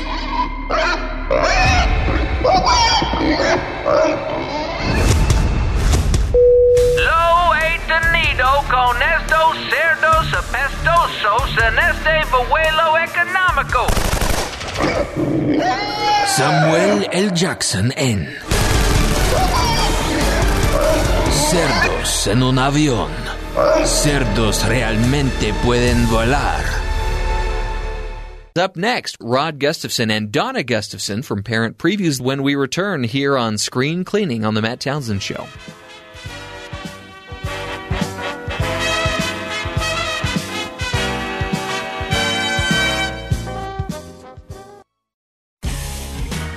Talk about good. BYU Radio. Welcome to Twisted Tales, stories of the macabre inspired by actual events. Today's Twisted Tale is entitled Eight-Legged Fear. Mary Abberton let out a terrified scream when she noticed a tarantula the size of her hand crawling up her foot. In a panic, she called an RSPCA inspector, only to discover later the hairy arachnid was made of plastic. Pacified, she breathed easy again, only to be scared out of her skin by a loud knock at the door. Alarmed at the mysterious late-night visitor, she reluctantly inched her way toward the front door, only to remember her call to the RSPCA. Regaining her composure, she opened the door, only to discover it was not an inspector from the Royal Society for the Prevention of Cruelty to Animals, but a representative from the other RSPCA, the Royal Society of Public Certified Accountants. Your capital account is insolvent. Fearing for her life, she slammed the door shut, frantically turned the lock, and ran toward her bedroom, only to trip over a sharp object. Upon further inspection, she saw that it was just her son's Lego set. She sat there, relieved, only to remember she didn't have a son.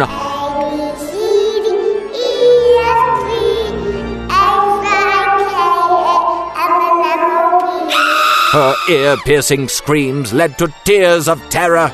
She reached for her box of Kleenex, only to discover the box was empty. She rushed to the lavatory, hoping some toilet paper could act as a suitable substitute, only to discover the TP was one ply. Reeling in horror, she threw herself into the bathtub, only to discover a tarantula, the size of her hand, crawling up her foot. Join us next time for another terrifying edition of Twisted Tales.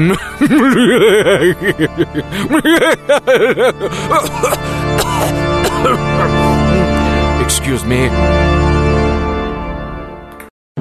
Screen Cleaning proudly presents Jolly Good Shows, classic films that have stood the test of time and are now being inducted into Jeffrey Simpson's prestigious video library.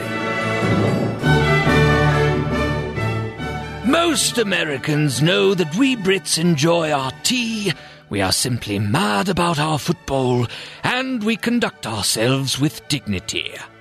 However, Americans may not be aware that we also possess a sophisticated wit. Case in point, this month's selection for Jolly Good Shows, Monty Python and the Holy Grail. It is truly a comedy classic of the highest order, and the American viewer will be excused for not grasping the subtleties and dignified manner in which the classically trained thespians carry out their masterful scenes. Let us observe one such scene. Who are you? We are the knights who say... Ni. No, not the knights who say ni. The same. Who are they? We are the keepers of the sacred words. Ni, peng, and ni-wom. Those who hear them seldom live to tell the tale. We shall say ni again to you if you do not appease us. Well, what is it you want? We want a shrubbery. The scene continues following the procurement of said shrubbery. We are now no longer the knights who say ni. We are now the knights who say eki, eki, eki, eki, patang, zoom, boing. Therefore, we must give you a test. What is this test, O knights who till recently said ni? Firstly, you must find another shrubbery! Not another shrubbery! Then, when you have found the shrubbery, you must place it here beside this shrubbery, only slightly higher so you get a two-level effect with a little path running down the middle.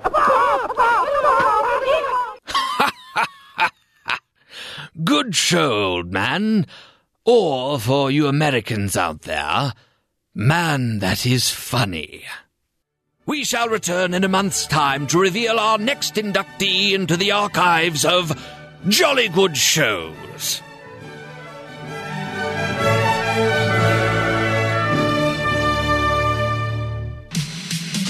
BYU Radio. Talk about good. Welcome to a 90-second movie review for Maze Runner: The Death Cure on BYU Radio. This is the third installment of the Maze Runner series and another teenage dystopian society film. When will it ever end? I admit I did not see the second Maze Runner film, but do I really need to? Thomas, played by Dylan O'Brien, and his gang are trying to rescue some of their friends from being taken by Wicked. So they take a whole train car, and they still don't get everyone.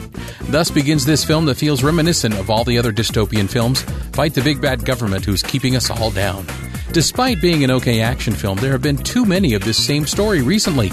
Just because all the books made money doesn't mean they all need to be made into movies. The theme is getting tired, and that makes even what could be a good movie just too much to take. I did like the fact that the movie just gets right into the story and doesn't worry about reconnecting with people we already know. I did like some of the action in this film, but the plot got predictable, and I knew what was coming as the story went on. I didn't read the book either. There was one good plot twist at the end, though, that piqued my interest. If you're considering taking kids to the film, you'll want to know that it contains a lot of action with guns and hand-to-hand combat. There are people that are kidnapped, and there is some blood shown coming out of wounds. Also, those who are infected have some veins coming to the surface of their skin.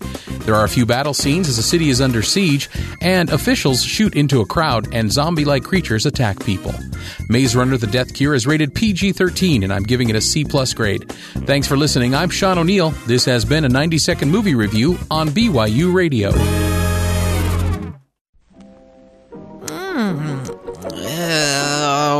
Enjoying that sandwich? Hey, where did you come from? I moseyed on over here when I noticed your mom went to the restroom. Say, that sure looks good. Enjoying it? There's something in it. I can't quite put my finger on it. That something is called radical ounces of dactyldemic experimental nectomic tastiness. Hey, wait, isn't that an acronym for rodent? Where'd you learn such a big word, son? I'm a girl. Of course you are, Susie.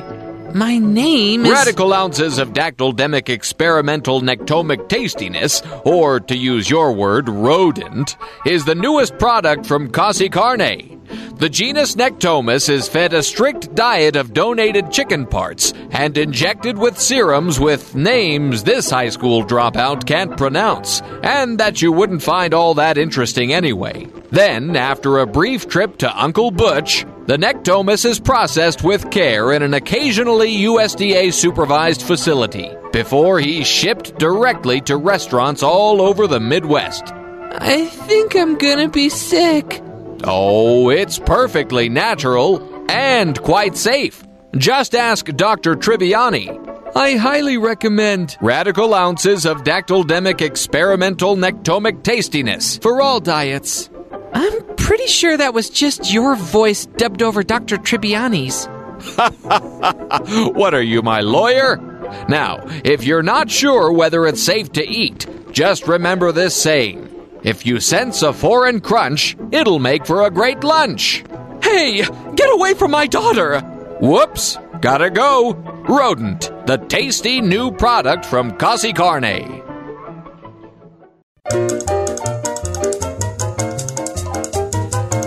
Welcome back to Screen Cleaning.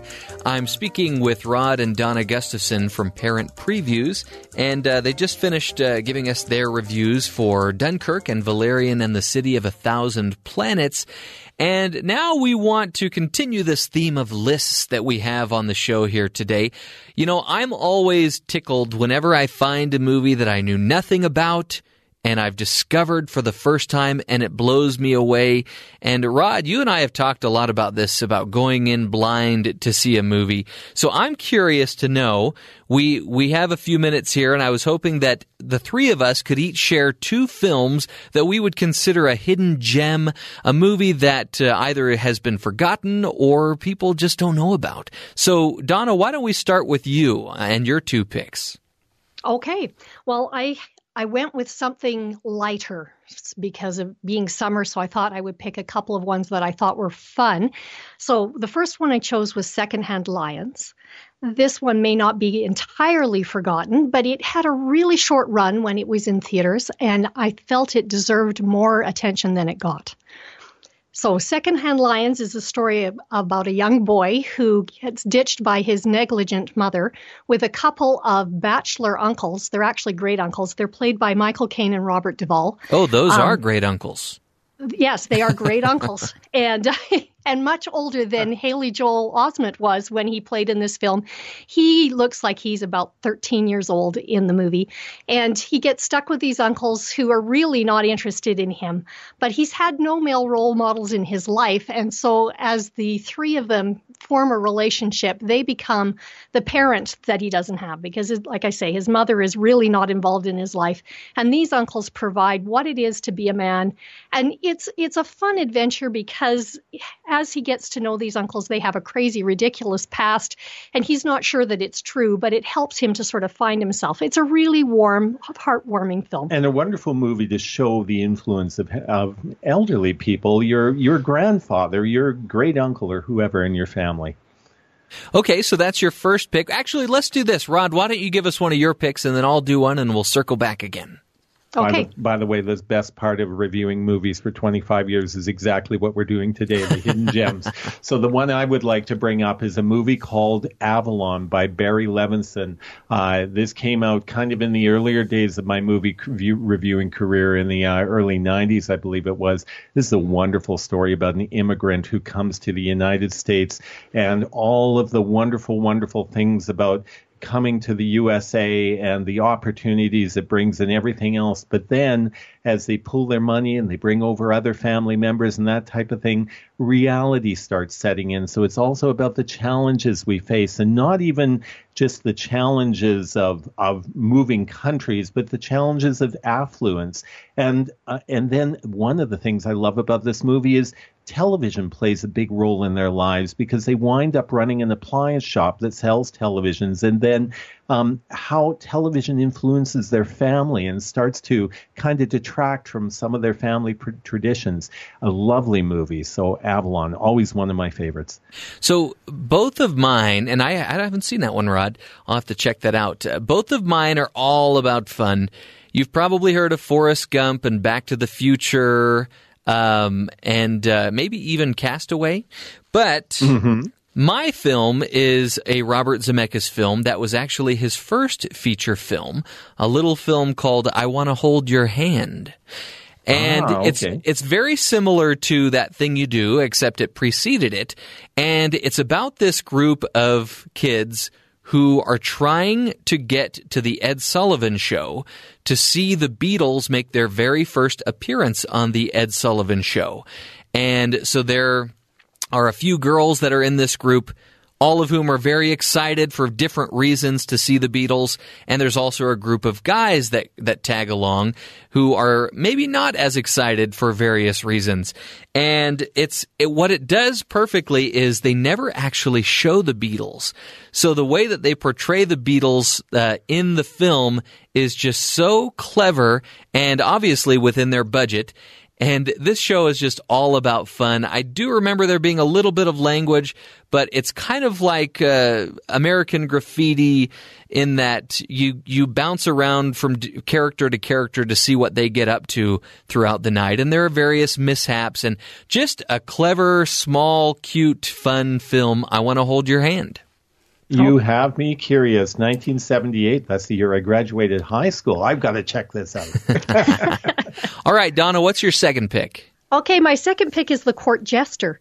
So this film is starring Danny Kaye. Now, he's kind of one of those rubber chicken actors who did, just the funniest things with his body and his face. Quite a famous man who your children may not be aware of because he is one of the oldies.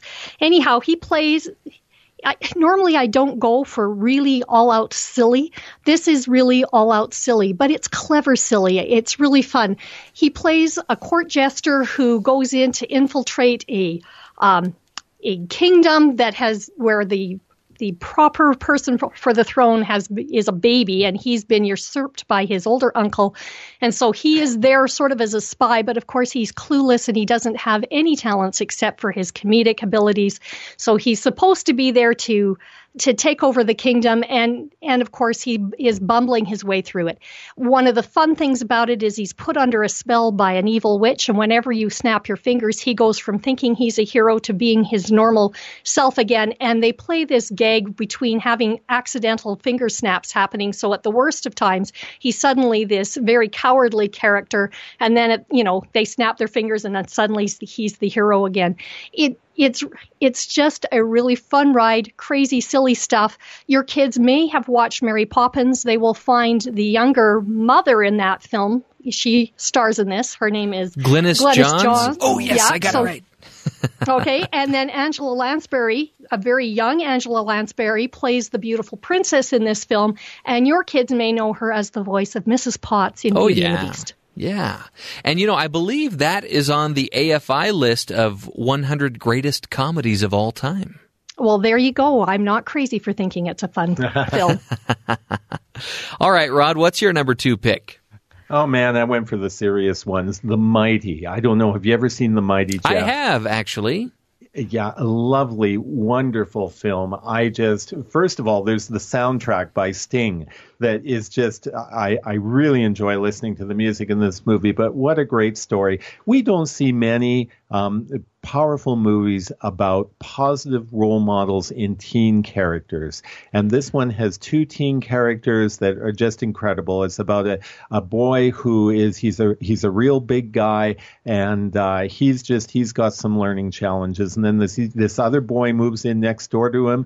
He's this little scrawny kid, and he has mobility challenges. And so the 2 of them get together. Of course, they're both picked on and bullied and everything else. And the 2 of them get together to form this one incredible person. I know that sounds strange, but the big guy actually carries the little guy on his shoulders, and it's just a wonderful, heartwarming story. But boy, this is a 5-tissue movie. This does not have the usual ending that you may expect in a movie that's made for younger people. So parents, a little warning on that. But you know what?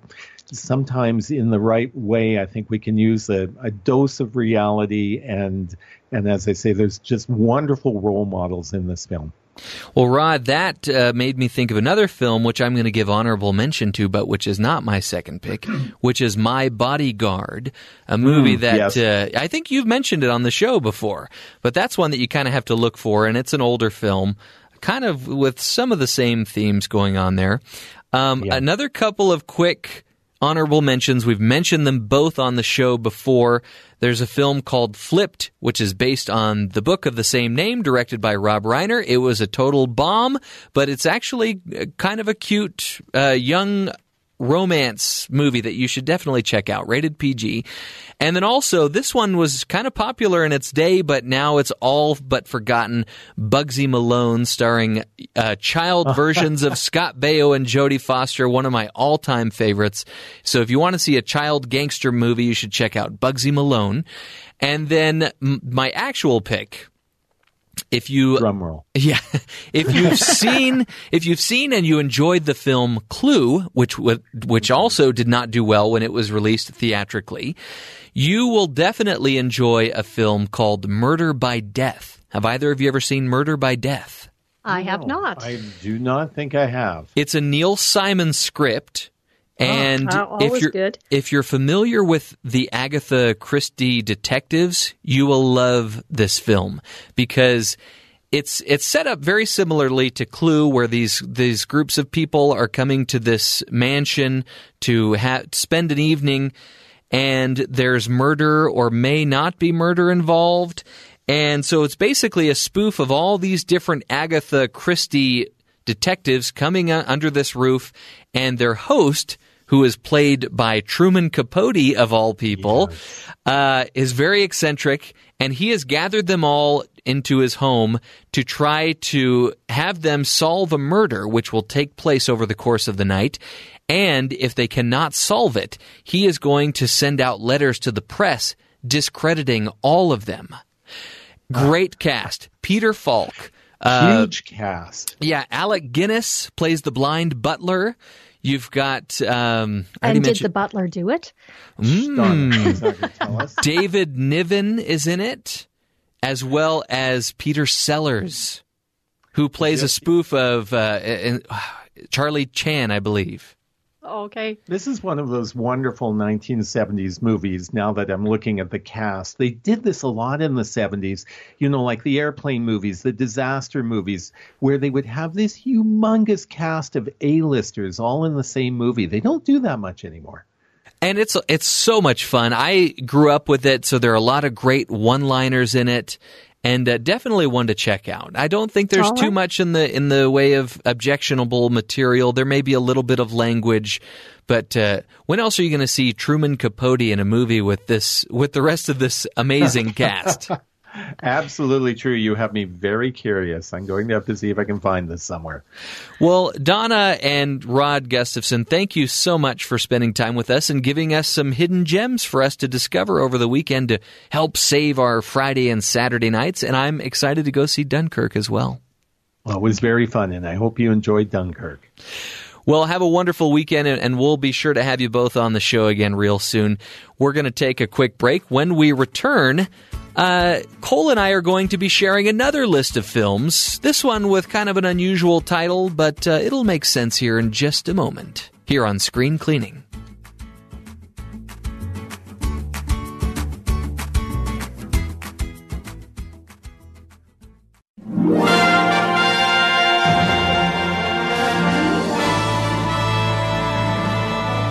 Welcome back to Screen Cleaning, and on this episode, we've been sharing with you quite a few lists, and we still have a couple more to go.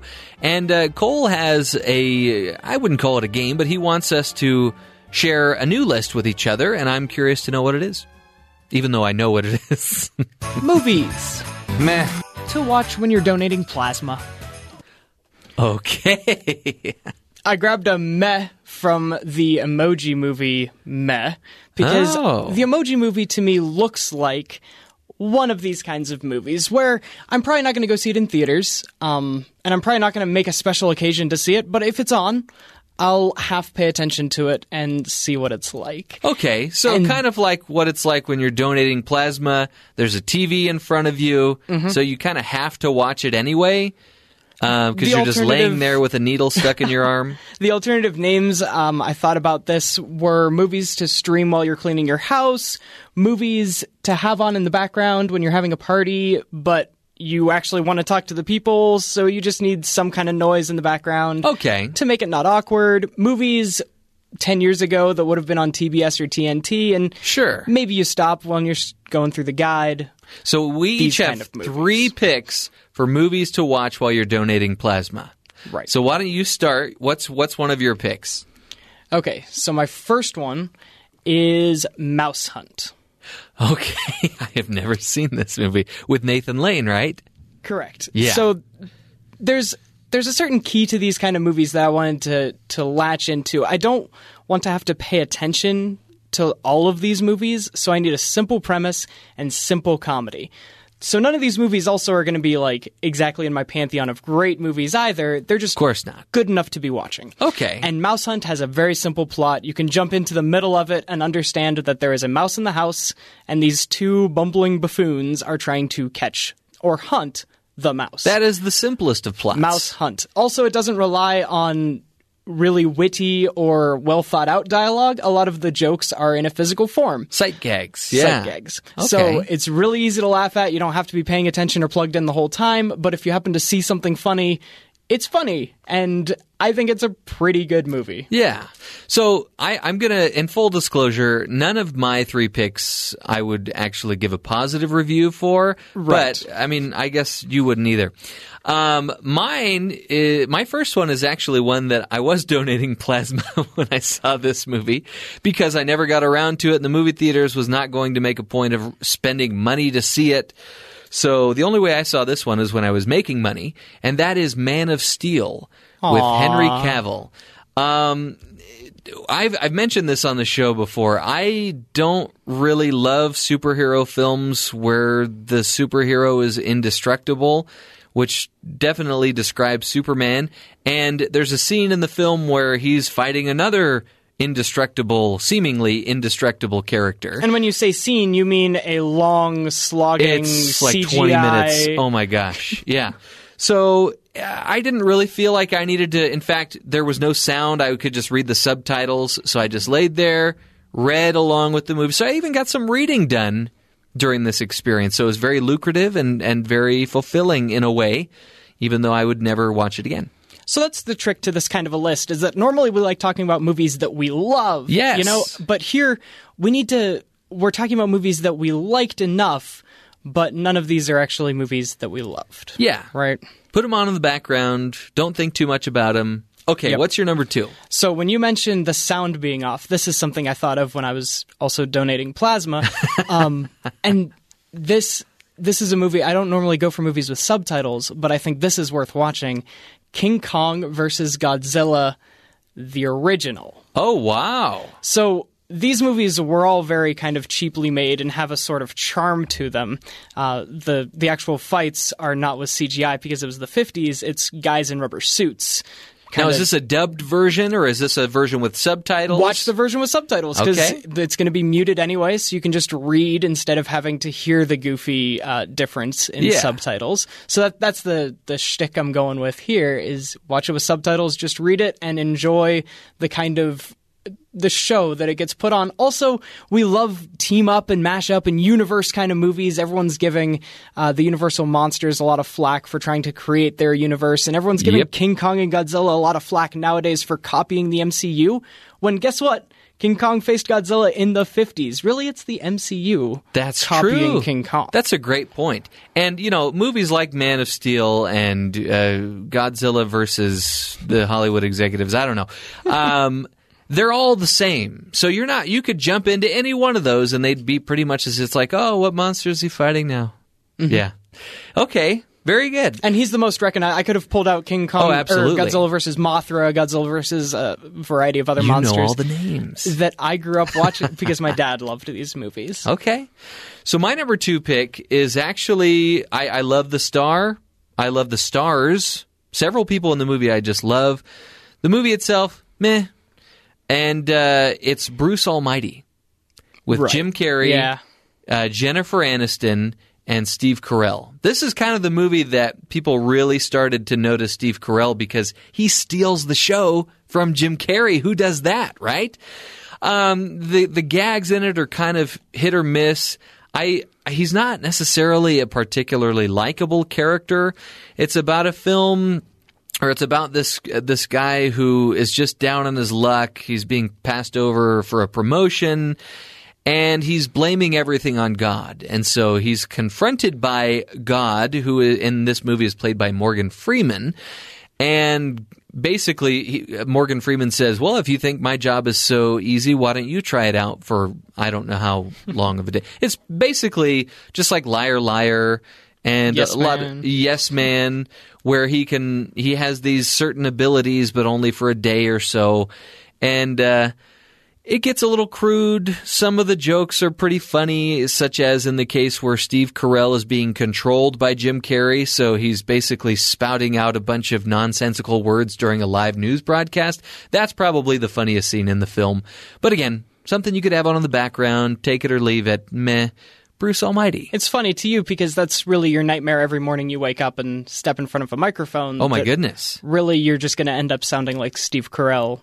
And often I do. Which is funny because a lot of people tell Matt Townsend that he sounds like Steve Carell, which I think as well.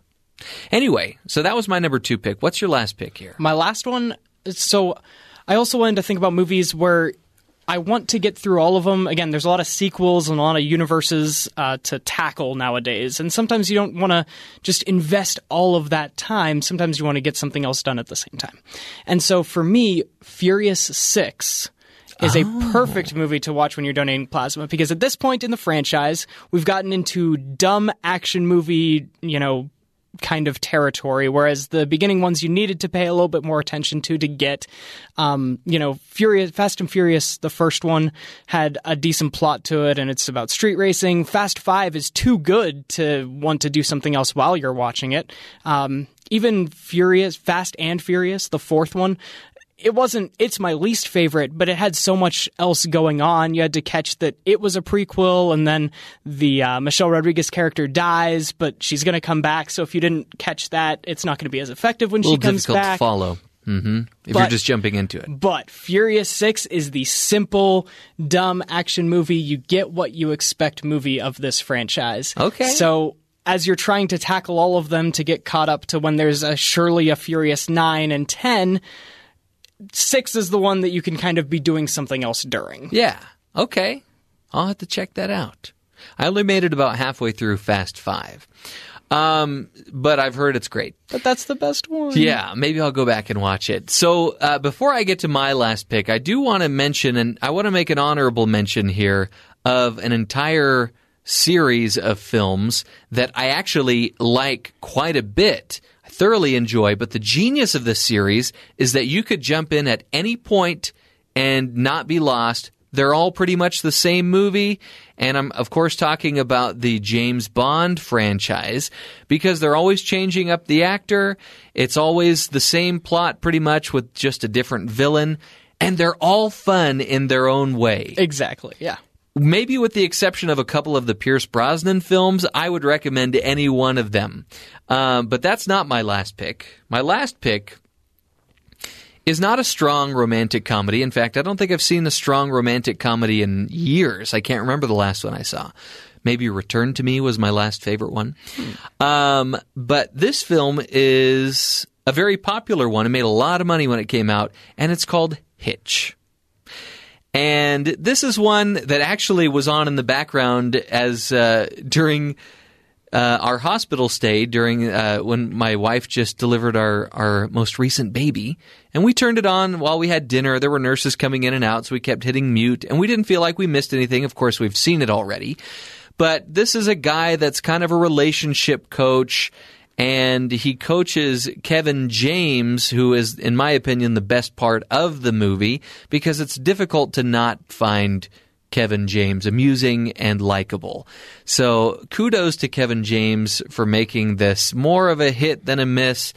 But yeah, it can just be on in the background, and it's kind of a meh movie. If I had to award a single actor to the movies to watch during plasma donating fame of honor, then it is Will Smith. Because there you go. None of his movies exactly jump out at you, but I would be fine watching any one of them. Wild Wild West, not great. I still enjoy. Hancock, not great. I still enjoy. I should have put Hitch, both of those on my Day. list of movies to never mention on this show. Aww. Too late. Anyway, that's fun. So a list of movies that you can just have on in the background while you do your chores, while you're hosting people, or while you're donating plasma. That's right. So there you have it. We're going to be talking with our good friends at BYU Sports Nation here in just a couple of minutes. This is Screen Cleaning on the Matt Townsend Show.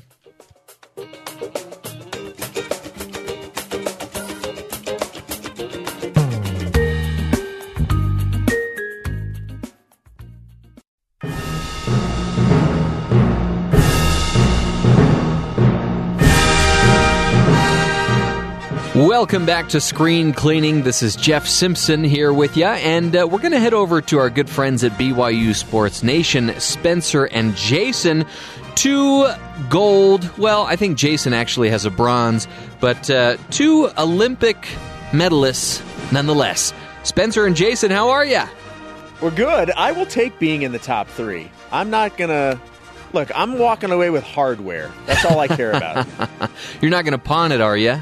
No, I'm not, of course not. I mean, right now things are good, but, down the line, who knows? And this, of course, was in the curling event, right? Yes. By the way, we saw curling. And by the way, my compadre today is actually Jerem. Oh, Jerem. You guys are boys, so I didn't want it to get awkward. Wow. That's why there's total silence. Yeah. Jerem. You know who my new favorite baseball team is now, Jeff? The Los Angeles Dodgers. The San Francisco Giants. I think I just got an electric... What's up, man? I just got an electric shock from the panel when you said that. Yeah, wait a minute. We just witnessed a curling injury. Yeah, we just saw it on the internet. Really? Interwebs. How do you get injured in ice sweeping? So one of them stones was rolling on the ice, and the guy backed up into it, fell over, and he's got an injury now. Thank you, Chris Farley. Wow. An injury in curling. I didn't even know that was possible. I actually watched, I'll be honest, for about 30 minutes last night, curling. Really? It was my first Olympic viewing. I don't quite, I don't get it either, but I'm fascinated by the fact that they just I'm fascinated by the aggressive sweeping. I want to sweep with that same level of aggression in my kitchen. Just get it done. Go. Like, don't you think someone's yelling at me to do it, sweep. more hair. No. Don't you slow think, down. Jeff, that like the pressure is on for those people in their houses? There better not be any dirt on their floor. They're rolling. And if it is, they better clean it up super quick. The wife is like, oh, so you can win a gold medal doing this, but when it comes to, I see how it is. Okay. It's like added. It's the pressure that people don't see. Yeah. And there was a brother-sister duo that just stunk from the U.S. last night against South Korea, and I was like, would you? I thought they were husband and wife, and I was like, which would be harder to manage, doing it with your sibling or with your spouse? Yeah. Like, being Olympic tandem. I think it'd be harder with your spouse. Yes. I think I can get irrationally mad at my sister. Yes. And it be understood more. Mm-hmm. Well, you don't get divorced from your sister. Hopefully not. You don't sleep on the couch. Right. Yeah. You don't get well fed or. Yeah, it would be much more of an issue. You're right. The as a sibling spouse. is better. So I can do it with my sister Lindsay. We could be a good curling duo, I think. Would you say that curling is your favorite Winter Olympic sport? I think watching hockey is my favorite Olympic sport. Oh, yeah. Winter Olympic sport. Yes. I'll watch just about anything that's on. By the way, they're going to exhibition snow volleyball. Really? I'm serious. I would watch 2-on-2 that. outdoor, like beach volleyball, but in the snow. But you're wearing all of the snow gear and stuff to not freeze to death? No, you still have to wear the bikinis. You still got to wear the skivvies. Yeah. That's awesome, right? I would tune into that in a heartbeat. Are you being serious on that? I'm serious. That's a legit thing? Yes. Wow. They're going to exhibition it. Meaning it's not an official one yet, but they're going to try it out. The first Olympic sport in which you get frostbite. Yeah. Seriously. Like I watched the luge, I watched the bobsled, and I'm like, this is insane. They're going so fast, like they could literally die. I like the ski jump stuff. Oh yeah, the ski jump that stuff. Incredible. Yeah, I mean, it's majestic. Yes, is a good word for and it. in slow mo and playing John Williams anthems like we did coming into the Yeah. How about the moguls? I'm like, does everyone have knee problems that does the moguls? Like, why would you do the moguls? And when they started out, before they got to be professionals with this, they're constantly hitting themselves in the face with their knees. I mean, you knew they were. Hey, now admit it. Whenever you watch the bobsled event, you're just wondering, okay, when are they bringing on the Jamaican team? Yeah. Where's John Candy? I met the real life coach. Really? In Park City one time. Really? Going up there, yeah. That's awesome. He was cool. I can't remember his name. I'm looking it up. Okay, so any Olympic predictions? It's all pretty much the same every time, isn't it? the U.S. will have a lot of medals because we care. Speaking of Olympics, I think I accidentally just started an indoor walk on my Apple Watch. Uh-oh. Do you need to leave? Do you need to I gotta get my steps in. What's coming up on BYU Sports Nation? Today is a fun one. BYU beat Santa Clara last night. So we'll discuss Woohoo! how important that was for the rest of the season. Or was it? Is Dave Rose underappreciated? Is TJ Haas going to score in double figures like he has been in the last 2 games? And we'll talk to Dalton Nixon in studio. Yeah, Steve Cleveland will also join us. These are all good questions, and I don't know the answers to any of them. And Kyle Collinsworth gets a contract with the Dallas Mavericks. He's going to buy a kale farm. He is not. But he could. He's really into nutrition, so now he can buy all the kale his heart desires. Loaded weekend. Men's volleyball starts conference play. They were in action last night. Women's hoops holds their opponent to 19% shooting. There's a lot going on. We have a ton to cover. Sounds like a great show coming right up here on BYU Sports Nation in just a few minutes with Spencer I did it again, Jerem and Jason. Oh, goodness. Well, Cole, I think we've got time for it. We've got one more list that we need to do, and it's a little bit of a challenge for you because I'm going to give you 30 seconds in this segment that we're going to call Bruce Willis by the Numbers. Bruce Willis has made a lot of films with a number in the title. And I'm not just talking about a sequel, but he has made a lot of films that have numbers in them. And I'm going to give you 30 seconds, in 10 seconds here, to name as many of them as possible. And then I will go through the list to refresh your memory. Are you ready? Yes. No cheating. 30 seconds starting now. So 2 are easy. The Sixth Sense, fantastic movie. We already mentioned Haley Joel Osment earlier. And then The Fifth Element, one number below that, also PG-13, really cool sci-fi epic. A lot of people are comparing Valerian, that's coming out this weekend, to it in its world building and kind of out there-ness. 10 seconds. I was expanding because I think those are the only ones that I can remember. Since you're not counting sequels, I can't just spout out some of those. Okay. So I've been thinking about this for a long time. I don't know why. But I just realized that he has so many films with numbers in the titles. Are you ready for this? All right. National Lampoon's Loaded Weapon 1. 1 is in the title. 1, okay. Die Hard 2, Die Harder. But see, I didn't mention... Yeah, I knew that he was in about 4 or 5 or 6 Die Hards. The Expendables 2, Red 2, and we're not counting Look Who's Talking 2 because it's spelled T-O-O. We also won't count Die Hard 3 because it's Die Hard with a Vengeance. 4 Rooms, The Fifth Element, The Sixth Sense. I'm going to count lucky number 11. See, so you're tricking me, Jeffrey. He's got 1 through 7 7 right there. And then we skip 8. We go to the whole 9 yards. Then we go to the whole 10 yards. We skip 11, and we've got 12 Monkeys and Ocean's 12. Then we skip a few more, and we've got 16 Blocks. He's also been in Catch Point 44. He was on That 70s Show. And it's rumored that he's going to appear in Die Hard Year 1. So there you go. Apparently he only does films with numbers in them. Well, as you know, we like to end each show with our Panning for Good segment, and this is a good one today. Panning for Good. There's good in them there hills.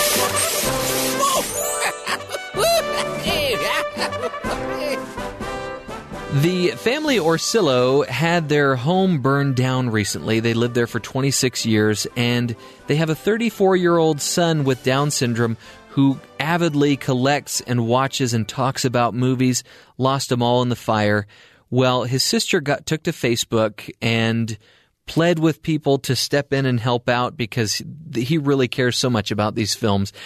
And now he has even more movies than he had before. People really came together and donated lots and lots of movies, and this man is just pleased as punch. And that's our Panning for Good segment today. It's movie-related, and we try to give you only the best movie news here on Screen Cleaning.